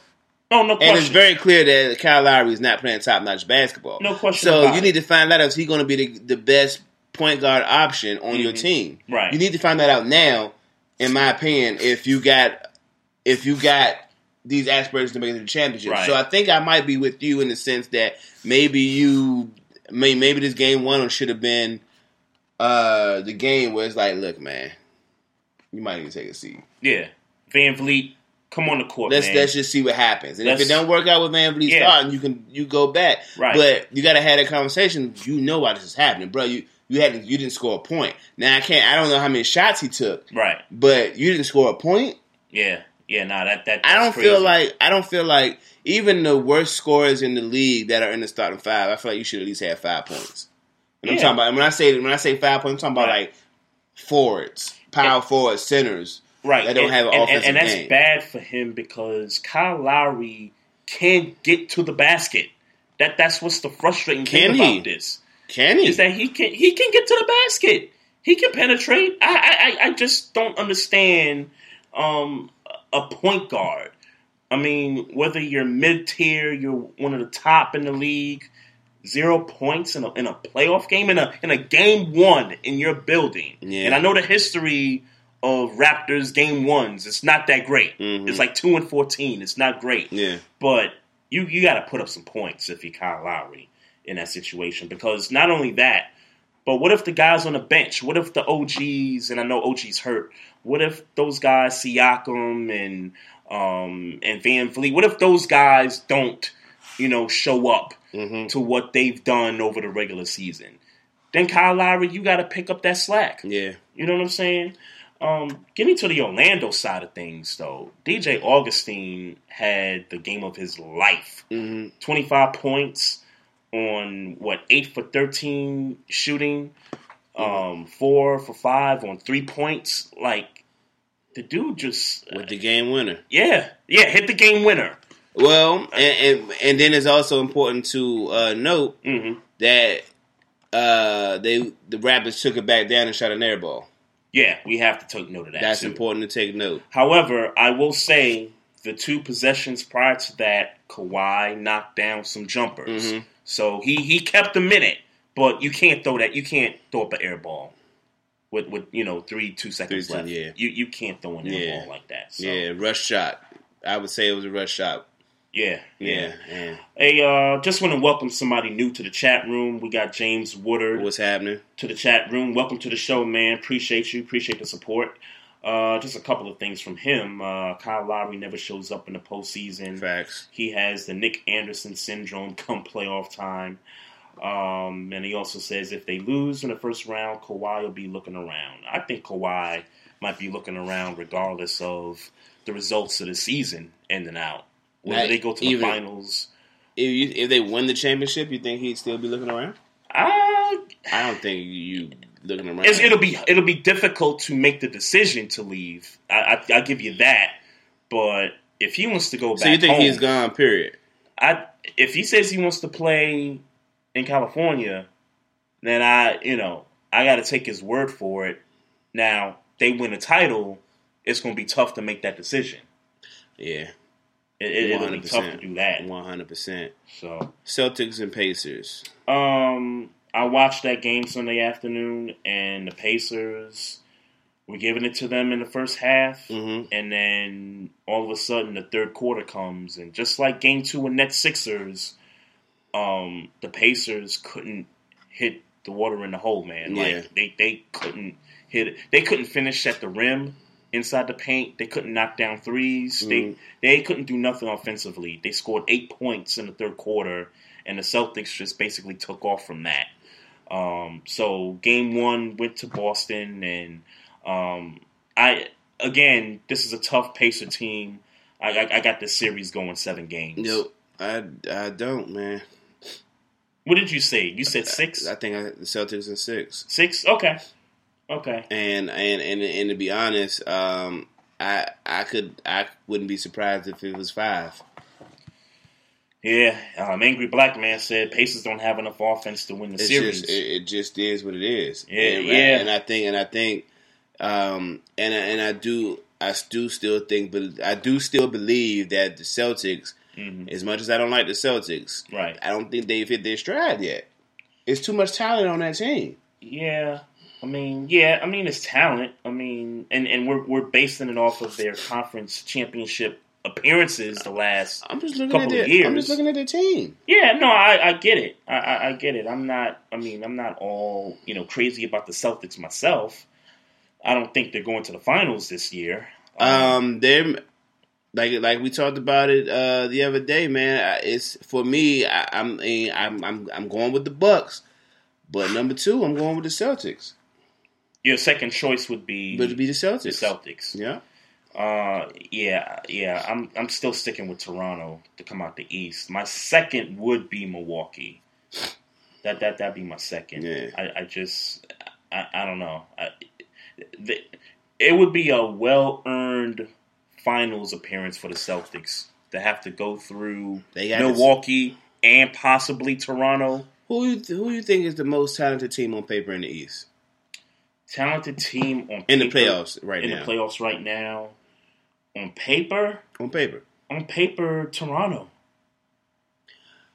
On paper, I mean, and you could almost say that both the Celtics and the Raptors are identical in a sense that they have good starting fives. They both have good benches. Yeah, I'm going with the Celtics, bro. I think the difference really is that Toronto is so tall. Toronto got tall guys. Toronto also has Kyle Lowry, and on the other side of that is Kyrie Irving. Sure. I understand that. I totally get that. I just think the length that Toronto possesses, combined with the scoring from Kawhi, the defense, I just think their roster is just slightly better than the Celtics, all around. Yeah, I think the Celtics are a better team on paper. All around. I think the Celtics, and I would put Milwaukee as the third because I think their 3-point shooting and their offense is so potent that it's just hard to keep up with them. And I would put Philly number 4 because they don't have a bench. James Woodard says Oladipo will be missed. Hayward will have to win the Celtics a game. I agree with that at some point.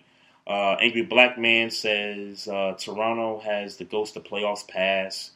He also says the Celtics are still the team in the East, the preseason pick. Okay, the Celtics, y'all buying the Celtics. I get it that they're talented. I just, for me on a personal level, I hate Boston sports as a New Yorker, so I got that biased? Side of it. I got there's half a bias to that. Okay. But also when I look at the teams in the East, Toronto to me is slightly better, and they gotta go through Milwaukee possibly. I don't know, man. And then we talk about playoff experience, man. Kyrie, sure. Al Horford, sure. Gordon Hayward. That's the one thing that Brown. They have over everybody else. That's the one thing, maybe with the exception of just Kawhi and possibly and some of the Raptors, but that's the one thing the Celtics have over everybody. Is like all their hitters got playoff experience. All their hitters on the Celtics got playoff experience. I mean, we're really talking Kyrie, Horford, to maybe a lesser extent Gordon Hayward, Terry Rozier, Jaylen Brown, all 2 years of playoffs. That's not experience. You think that's enough? Being in the playoffs for 2 years and experience consecutively? It's experience. I'm just saying, like, when you're really talking like experience, when you're really talking like these guys didn't go to the conference championship one of those 2 years. Who's that? The Celtics didn't go to the conference championship one of those 2 years. Yeah, they went back to back the last 2 years. Yeah. But I'm just separating those guys because Kyrie's been in playoff mode for like the last 4 or 5 years. Okay. Al Horford, when he was with the Hawks, all those playoff appearances, he's got mad playoff experience. And you probably could put Gordon Hayward in the same level as Rozier and those guys because he had the one playoff in Utah. Right. And then he came to Boston and hurt his leg, and so this is really his first experience with the Celtics in the playoffs. So 2 years counts, and it's not like 2 years like a 1-round exit. They went in the conference championships. I think that counts for experience. All of their hitters got experience. Jason Tatum, even if you're gonna count the 1 year, sure.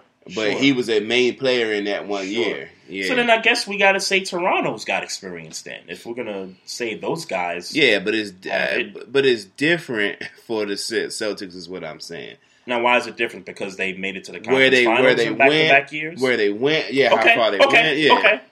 Okay. No, that is a difference. And all of those players played very, like, Van Fleet was a factor. Yeah. I don't think he was as big as a factor as Jason Tatum was to that playoff run. Okay. In fact, I don't think anybody on that bench had was as important as Jason Tatum was to that Celtics playoff run as them bench players was to that Toronto run. Right. And really, are we calling? I mean, I guess they get out the first round, but yeah, I mean. They've been in this is their 6th playoff appearance in a row in terms of the franchise. I know the players have kind of come in and out. That's more so what I meant. James would have said it perfectly. The Celtics played big minutes. Okay. That bench hasn't per se played big minutes. Okay. That's what I was trying to say. Okay. The bench for Toronto. Toronto hasn't per se played big minutes. Okay.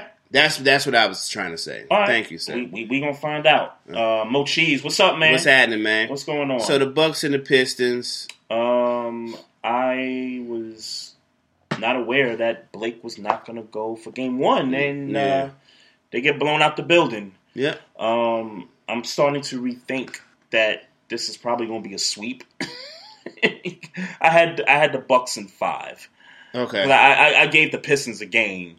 But I feel like I called a sweep. I didn't see nothing on the Pistons that had me think they was going to win. I think you did. I think you did call a sweep. Yeah. I gave the Pistons a game, but if you're going to tell me that Blake's status is uncertain again, then I don't know. I don't know if I could trust the Pistons to get a game. I don't trust the Pistons for nothing. And the way the Greek Freak and man.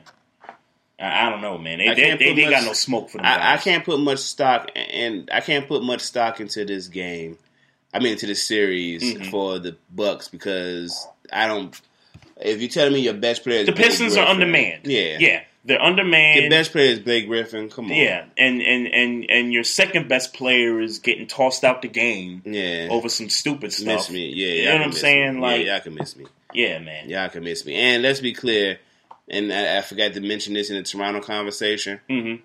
Orlando got a game and we talked about it in IG Live. In my opinion, the Toronto Raptors should have been sweeping the Magic. Yeah, I mean, and here we are. Sure. I mean, and be clear, I did pick Toronto to win in 5, but for me, this is more like. But you didn't expect the Magic to win Game 1. No, for certain I didn't. Yeah. But I for damn sure called it. Like, if you don't sweep this team, I can't look at you serious. I can't look at you serious. I can't. If you are a championship team, I can't look at you losing a game to the Magic, and I just can't see it. I can't fathom it. I can't get over the fact that you lost the game in the playoffs to the Magic. Yeah, I mean, your best player is Vucevic, whoever. Vucevic. Yeah. Augustine having a like an out of Ghost experience. Like, come on. So, correct me if I'm wrong, but I don't think I'm wrong. Augustine is a point guard. Yes, he is. So who's guarded a lot of times by the other point guard? For the most part, yeah. And Kyle Lowry?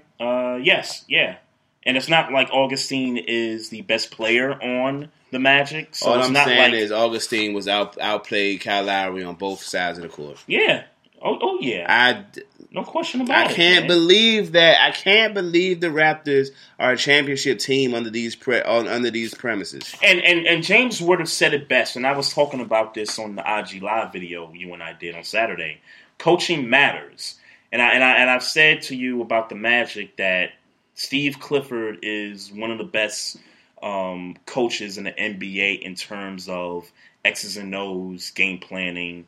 I mean, we were comparing the Hawks team that took the Big Three Celtics to 7 games about 10 years ago, and that Mike Woodson was sort of doing the same kind of things with that team. Yeah. On top of the fact that they were more athletic than the Celtics. But, you know, Steve Clifford has done some good things with this group of players. Vucevic was an all-star. And, I mean, anything else, I'm sure you look at the rest of the roster and you say, Terrence Ross, really? Augustine, really? Aaron Gordon's okay. He might be the second best player on that team. But when you look at the roster, you don't see much. But I think Toronto is still a championship contending team despite this Game 1 loss. I mean, many of the past NBA final winners have gone through tough series, you know, to get a championship. Yep. And if this is their road to getting it done, then if they get it done, then I'll eat crow. But I don't think I'm wrong in this. And again, I have the Raptors winning this series. Right. They're not going to the playoffs. I mean, to the championship. Okay. Yeah. Okay. James Woodard says, facts trade, Clifford is a bad boy with the clipboard. So let's get out to the West. We could talk about last night's game. We could talk about the Clippers and the Warriors and how I woke up this morning and found out that they blew a 31-point lead to the Los Angeles Clippers. Yeah, man. And we were adamant, man. We were adamant. That this was a sweep. Yeah, we were adamant. And DeMarcus Cousins is out for the rest of the year. Yeah. That quad injury. Yeah. Non-contact. And I'm telling you what, I'm glad he only played. They only signed him for 5.1. Mm-hmm. Yeah. That's looking good now. For the Warriors' sake, yeah. You're happy on that front. Yeah. For DeMarcus Cousins, you kind of feel for him because last offseason, that was supposed to be his payday. Yeah. And the Achilles hurt him. He came back. He got $5 million. Now he's hurt again, and he's probably going to have to take another $5 million elsewhere now. Mm-hmm. And then he's got to prove again that he could stay healthy. So I hope this is not a bad sign of things to come. Yeah. With big men and leg injuries and foot injuries, you just never know with these things. Yeah. So, shout out to Boogie, man.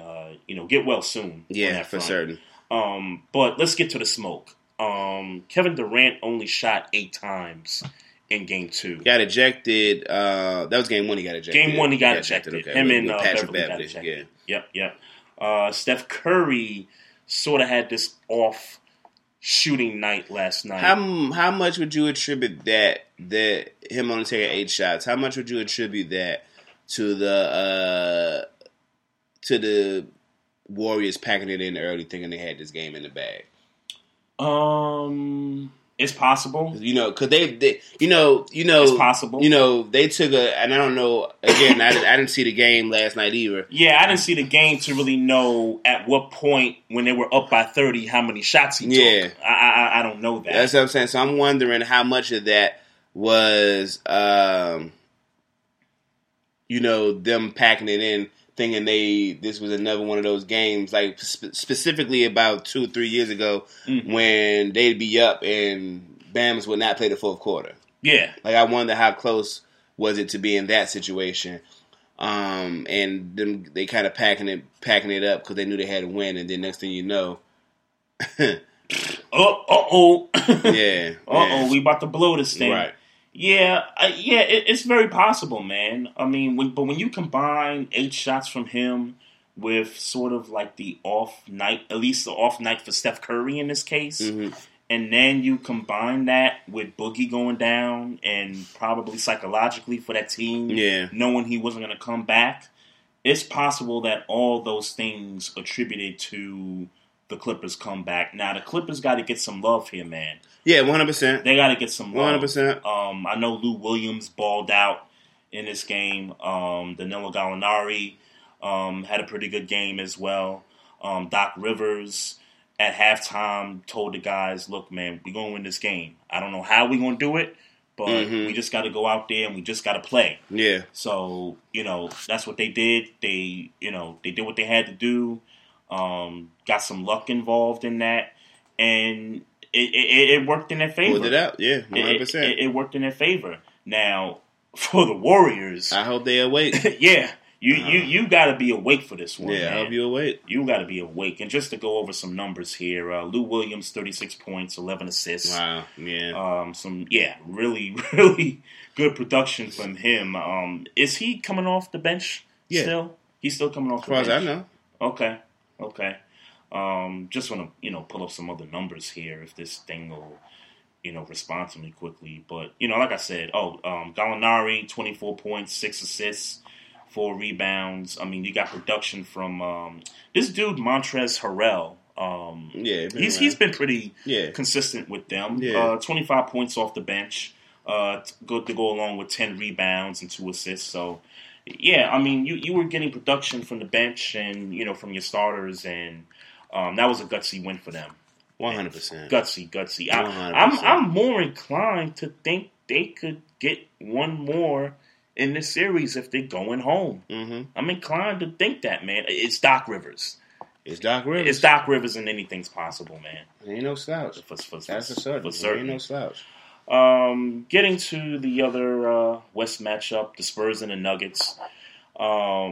We were at our homie's house watching the ending of this game. And I tell you, man, this probably had to be the more frustrating basketball game for the Nuggets.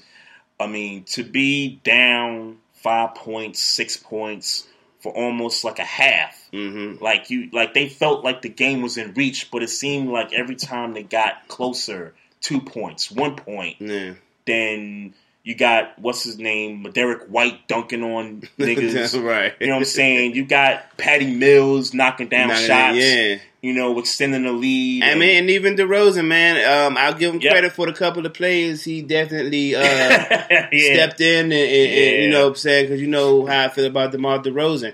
Yeah. But he definitely took some moments, had some moments. Yep. And what it boiled down to is, one, Jamal Murray taking that terrible-ass 3-point air ball. Yeah. And I think he took another shot closer to the end that was terrible. Yep. And two, it really looks like the Nuggets were nervous. That's what it looked like to me. Yeah, it did. It looked like they were nervous. It looked like they were all in awe of where they were in this playoff situation.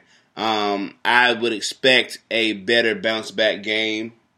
Game 2. Yeah, game 2's tonight. Yeah, I would expect a better game tonight. And Jokic had a triple-double, but it was like the most meaningless. It was such a meaningless triple-double. Yeah, I mean, but I don't know. Because he looks so. You know, it's funny because you know we was having this conversation, and people have brought it up in the chat room in prior episodes, saying that Jokic was soft, and I was like, why y'all saying that? And I looked at this game, man, and he got a little soft. He got a little soft. He's still a good player. Could it be nerves? I don't know what it is, but he definitely looks soft. He definitely looks soft. Caller, what up? What's going on, fellas? Ain't nothing. What's happening, ABM, bro? What's popping, man?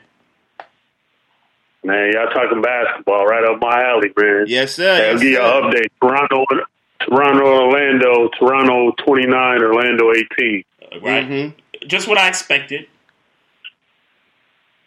Actually, Terrence Ross just dunked, so 29-20. But Toronto came out specifically Kawhi right away, and he got going. Kyle Lowry hit a three. Mm-hmm. But I actually think Orlando, if they stay close, they may walk them down in the fourth quarter because you know when it gets close, Toronto can feel the pressure. Mm-hmm. Yeah. Mm-hmm. Yeah. That, I mean, you're right about that. To me, though, ABM, I kind of see this game similar to Nets Sixers from last night, where they're going to keep it close. The Magic, that is, they'll keep it close.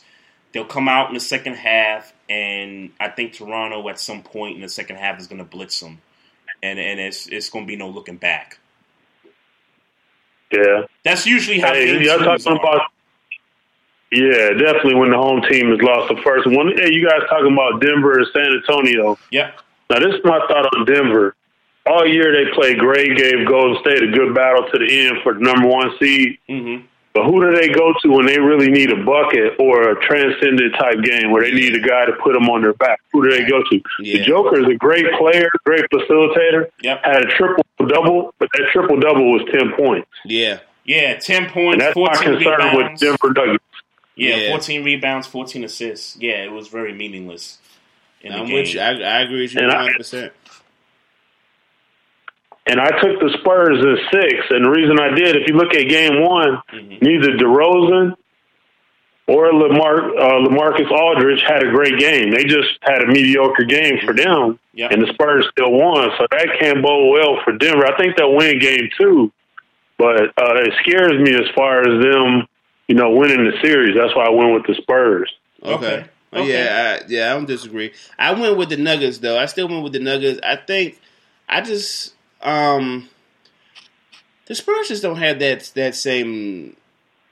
I know we should probably stop thinking about the Tim Duncan days, and they just don't have the same bounce, aura, the same bounce. Yeah, aura. Okay, aura is a better word. They don't have the same bounce to me, or aura to me. And I just don't believe in DeMar DeRozan. I think he's a good player. You called him a bum on Saturday. Saturday. Yeah, I did. I called him a bum consistently on Saturday. And that man was like, "Nah, I'm gonna walk the ball down the court. I'm gonna facilitate." He had a few moments. Let's not pretend like he took over a game. Yep. He had a few moments, and I give him credit for doing that. Yep. But I just don't believe the dude, man. I don't believe him, and a lot of it had to do with Toronto. And this is a new team with a better coach. But I don't know that I don't know that he's going to be willing to take over a game have Denver decide to work out these nerves. I think they haven't. Right. Yeah, I think Jamal Murray is the key for Denver. I think they got a bunch of guys that can get hot. Will Barton, but I think Murray, like you talked about that shot he took, he has to play better. He had like a mini Kyle Lowry moment in game one, his first playoff game. Understandable, but he's the guy that has been kind of that second player with the Joker doing it big for him all season. A lot of people would think Paul Millsap because of the contract, but it's really been Jamal Murray's been that second player for them all season. Right. Yeah. And I think if you're Jamal Murray, you just can't come out of the game with no assist. If you're a guy that gets to the basket, penetrates, draws attention, you can't be a guy that doesn't, get the rock to your guys. You know what I'm saying? And right. And then I think we forgot to mention this, Maestro. The last play of the game where he's going down the court and he gets the ball stripped at midcourt. And it's game over right there. That's crazy. You can't have that. That's crazy. You can't have that. That's crazy. That was crazy. I did forget about that. That's crazy that happened. Yeah. But like I said, I think that's nerves, man. I really do. I think that's nerves. I think this will be a different game tonight, and they're definitely going to win, in my opinion. I just don't see. I don't see the same thing in San Antonio that I saw, and I see a hungry Denver team. Right. Let me ask you this, and I'm gonna get out of here. I'm an OKC fan because I'm a big Russell Westbrook's my favorite player, still playing. Dwayne Wade is now retired, so now it is officially Russell Westbrook by how hard he plays. But my thought on that series is both teams haven't made it out the first round in the last 2 years. Yep. And I think Paul George, he had 26, but he shot 8 of 24. So my thinking is CJ, Dame, we know we'll get from them. We know what we'll probably get from Russ and PG-13.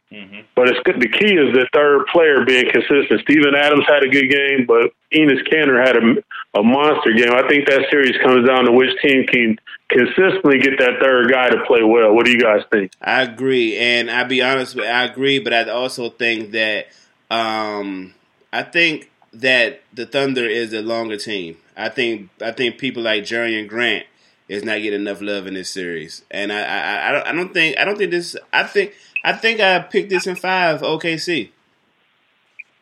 I took OKC in 6. I love Damian just Lillard. Because they were 4-0 during the season. I thought the Blazers would be ready for him, but I still got OKC winning it. But I agree with you, Jerry Grant. He definitely is the key. Him and Ferguson. Ferguson got in foul trouble, didn't play a lot. Yeah. So they played Schroeder a lot more. He's good on offense, but man, he's like a highway to the basket on defense. And then another guy, and as I'm sitting here, it's funny because Trey pulled up their roster real quick, and I'm looking at other guys like Nerlens Noel and Markieff Morris, and granted, they're not going to be big point guys, but they're going to be big physical dudes, and I don't know who the Blazers combat that with. I don't,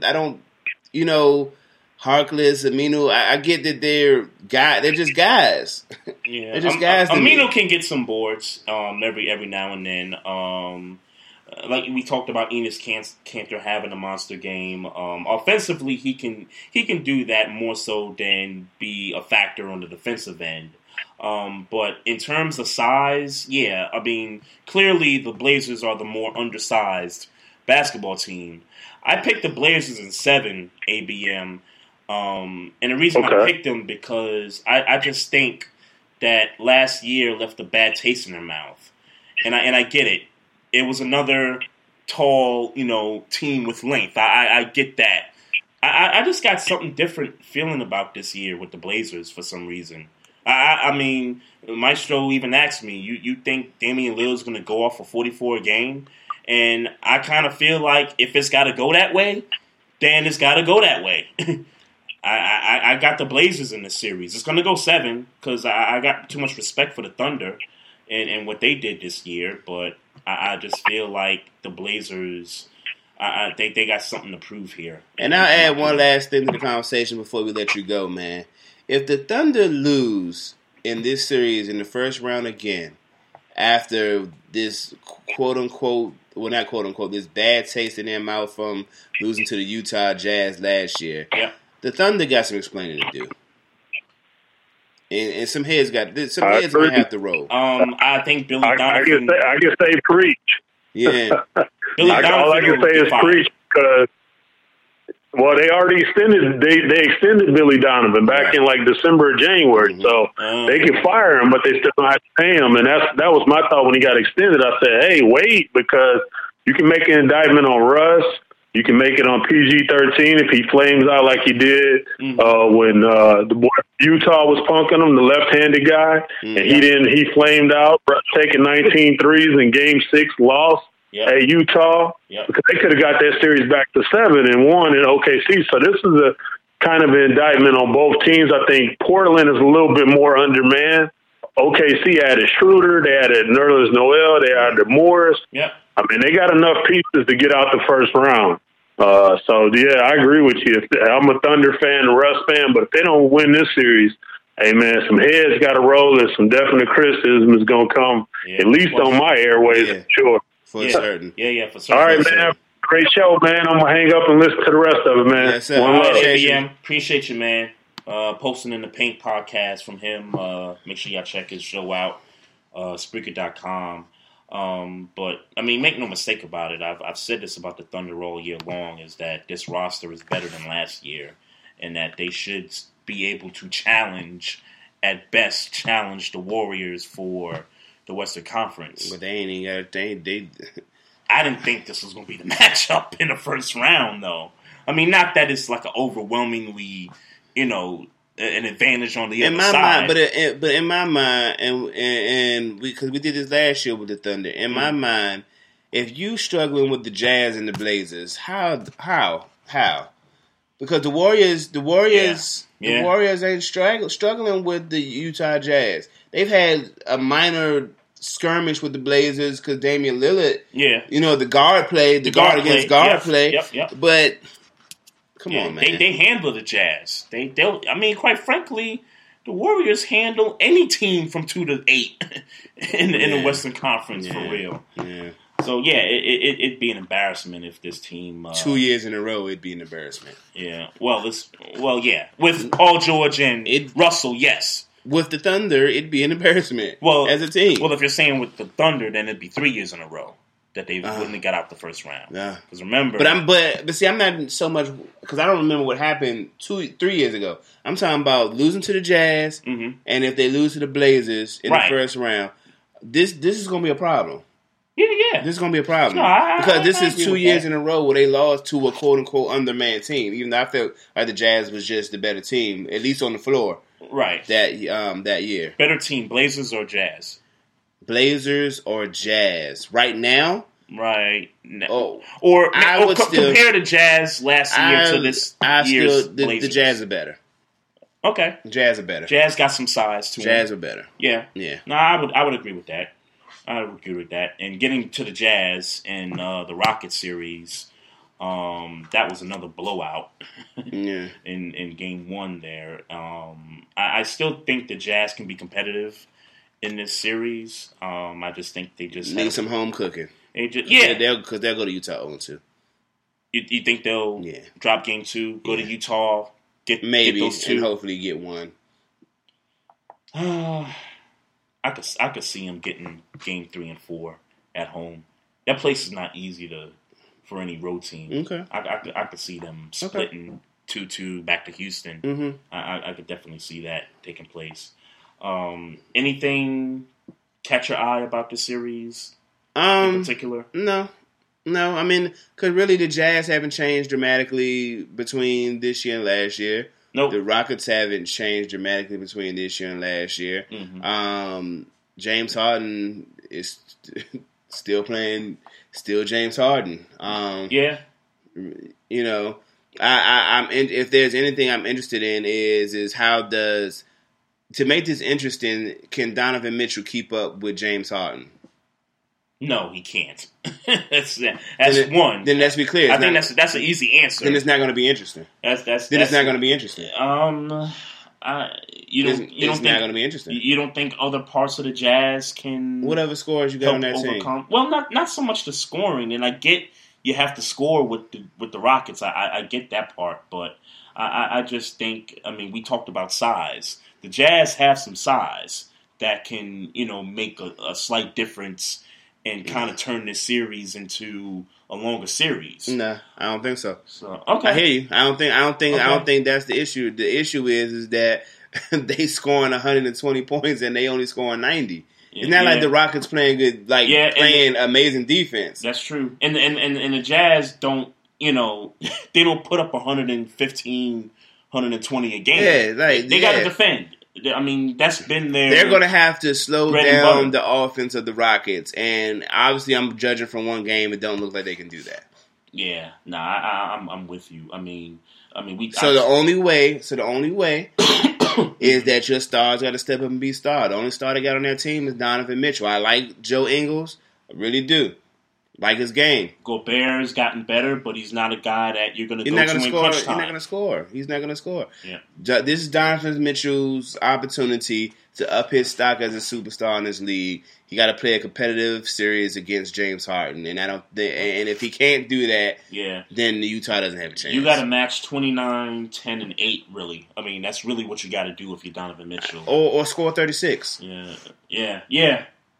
and hope your other and hope you get some, because Joe Ingles didn't have a good game. Let's be clear. Yeah, so if you scoring 36 and Joe Ingles give you his normal output, you know what I'm saying? Now we're talking about something. 3 points. Yeah, you can't. Joe Ingles, you knock down threes. Yeah, you know what I'm saying? Don't come out the game just scoring 3 points. Yeah. So I think they're done. If Donovan Mitchell is done, if Donovan Mitchell can't compete, then they done. Right. Just some comments in the chat before we get done here. James Woodard says, in order for the Rockets to make the Western Conference Finals, they got to win this series quickly. CP3's injury woes are always a plague in my mind. Also says Mitchell has to box with Harden, no question. Jazz have to punch Harden in the mouth from the outset. And he also references the new rules in terms of the offense. It's not possible, and he thinks the Jazz are just going to flame out at some point. So. And I think I picked the Jazz in 6. The Rockets, you mean? I'm sorry, the Rockets in 6 because I like the Jazz, but... Yeah, I picked the Rockets in 7, but I did not like what I saw in Game 1 from them. Yeah. Last thing before we go, I want to shout out Clarissa Shields for banging Christina Hammer the other night. Yep. Woman boxer who I was introduced to about a year ago. And when I watched her highlights, I loved her. And she went and handled business last Saturday. She's the undisputed champion. And she's a beast. And I don't know if anybody's going to beat her. Right. I hope she's this generation's Chrissy Martin, or Layla Ali, rather. And go Clarissa Shields. Yeah, we watched that fight. And let's be clear, Christina Hammer is supposed to be the two best boxers in women boxing fought the other day. And it wasn't even really a competition. It wasn't, After the first round, it pretty much was all Shields from that point on. I mean, good solid fight, but I mean, edge. I wouldn't call that a solid fight. Good dominating fight on the hands of Clarissa Shields. I mean, I mean entertaining. For entertainment value, it was solid. But I mean, by the time it got to 7-8 rounds, Hammer just didn't want no smoke anymore. I mean, you could clearly see it in her body language, her face, I mean, everything. So, so shout out to Shields, for getting that victory 100%. I got one more thing here that I just want to put out there. And shout out to Alex Ovechkin for knocking out that 19-year-old from the Carolina Hurricanes. You little young motherfucker. You ever test the legend? Man, you ever test the legend? I was like, it made me think in my head, like, I don't think I've ever seen Ovechkin get into a fist fight when he's playing. I have. But I mean, for the most part, it's really seldom that you see him get into it with anybody. So it just little young whippersnapper. He was like, "Yo, you want to go?" Like, and he kept poking him. He kept like, "Yo, let's go!" And that dude, you see the way that dude fell. Yo, the dude fell flat on his back. It's on IG. I put it on IG. Yeah.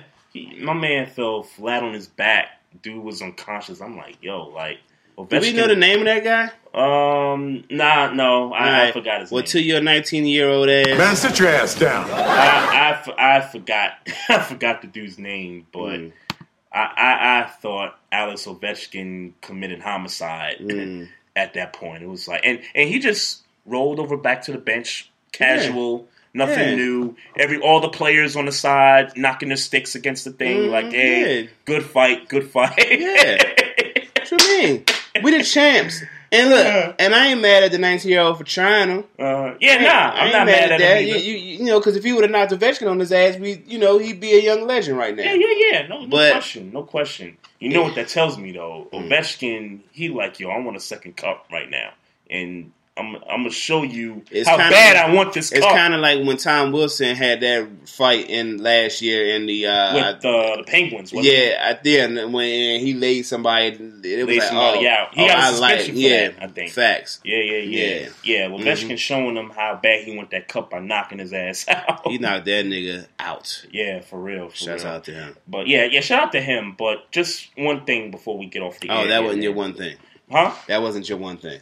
Well, no, it wasn't, but it's hockey related, okay. and it has to do with some good news for the Washington Capitals in their quest for the second cup. This series that's going on right now, you got Tampa Bay and Columbus, and Tampa Bay, who had the best record in the NHL this year, 62 wins, 120 something points, which I think is like a record. In the books, whatever. Number 1 seed in the East, and these dudes are about to get swept by the Columbus Blue Jackets. It's a team that's been around for 19 years. They've never won a playoff series. Let's just keep that in mind. So you got 3 significant things going on right here. You got a team that was historically good, number 1 seed, about to go down in the first round, get swept. Number 2, you got this franchise that's about to win their first playoff series over this juggernaut in the Lightning. And number 3, this sets up so well for the Capitals because now they don't have to go through the best team in the East. You get that team knocked out of the way. The Penguins didn't make the playoffs? Huh? Penguins? Penguins didn't make the playoffs. Okay. And I have to tell you, too, the Penguins are about to get their ass swept, too, by the Islanders. So you got 2 And the Islanders is the team where Trotz went. Yes. Okay. Yes. So that could be your second round matchup, Capitals and Islanders. That'll be interesting if you're a hockey fan. But yeah, 2 powerhouses, get them knocked out, clears the path for the Capitals. So you got to feel good. Unless we got a new powerhouse. And the Islanders? Yeah. Well, we'll see. They got the coaching. Let's be clear. Trot's been nice. Yeah. And the players. Yeah. Like, it's crazy. They got some players that have been there, done that. So we'll see. We'll see about it. Just want to send a shout out to everybody that's here in the chat room. We appreciate you. We appreciate actually the new people that came in here. Johnny and James Woodard. Yes, sir. They actually have podcasts of their own. They developed the GroupMe app, and not the app, but the group. And there's a bunch of people with some podcasts of their own, and so. I was able to, get some people invited and, share the experience with them. And so I appreciate you, with the support. X Squad, appreciate your support as well. Sir. Everybody that's out there that's not listening in the chat, that we appreciate you as well. Just a few things before we get up on out of here. Check out the website, barbershopsportstalkpodcast.com. Make sure if you missed an episode, make sure y'all check our episodes out there.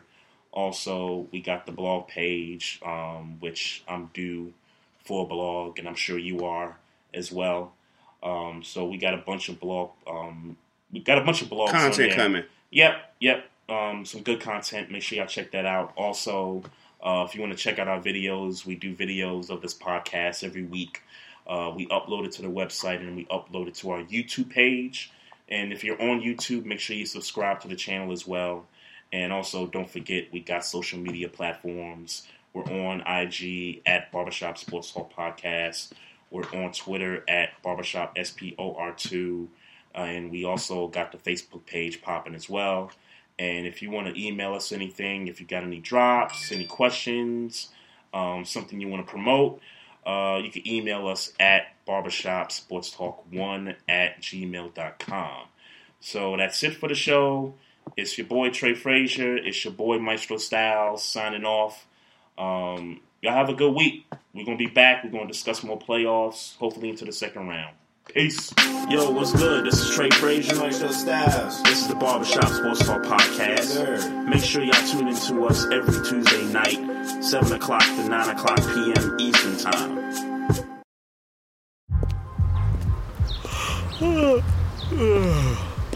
The only thing better than grinding all night for your side hustle is your roommate picking you up with Mickey D's breakfast. The perfect pickup deal. There's a deal for every morning at McDonald's. Right now, taste breakfast perfection when you get a warm and savory sausage McMuffin with egg for just $2.50. Price and participation may vary. Cannot be combined with combo meal.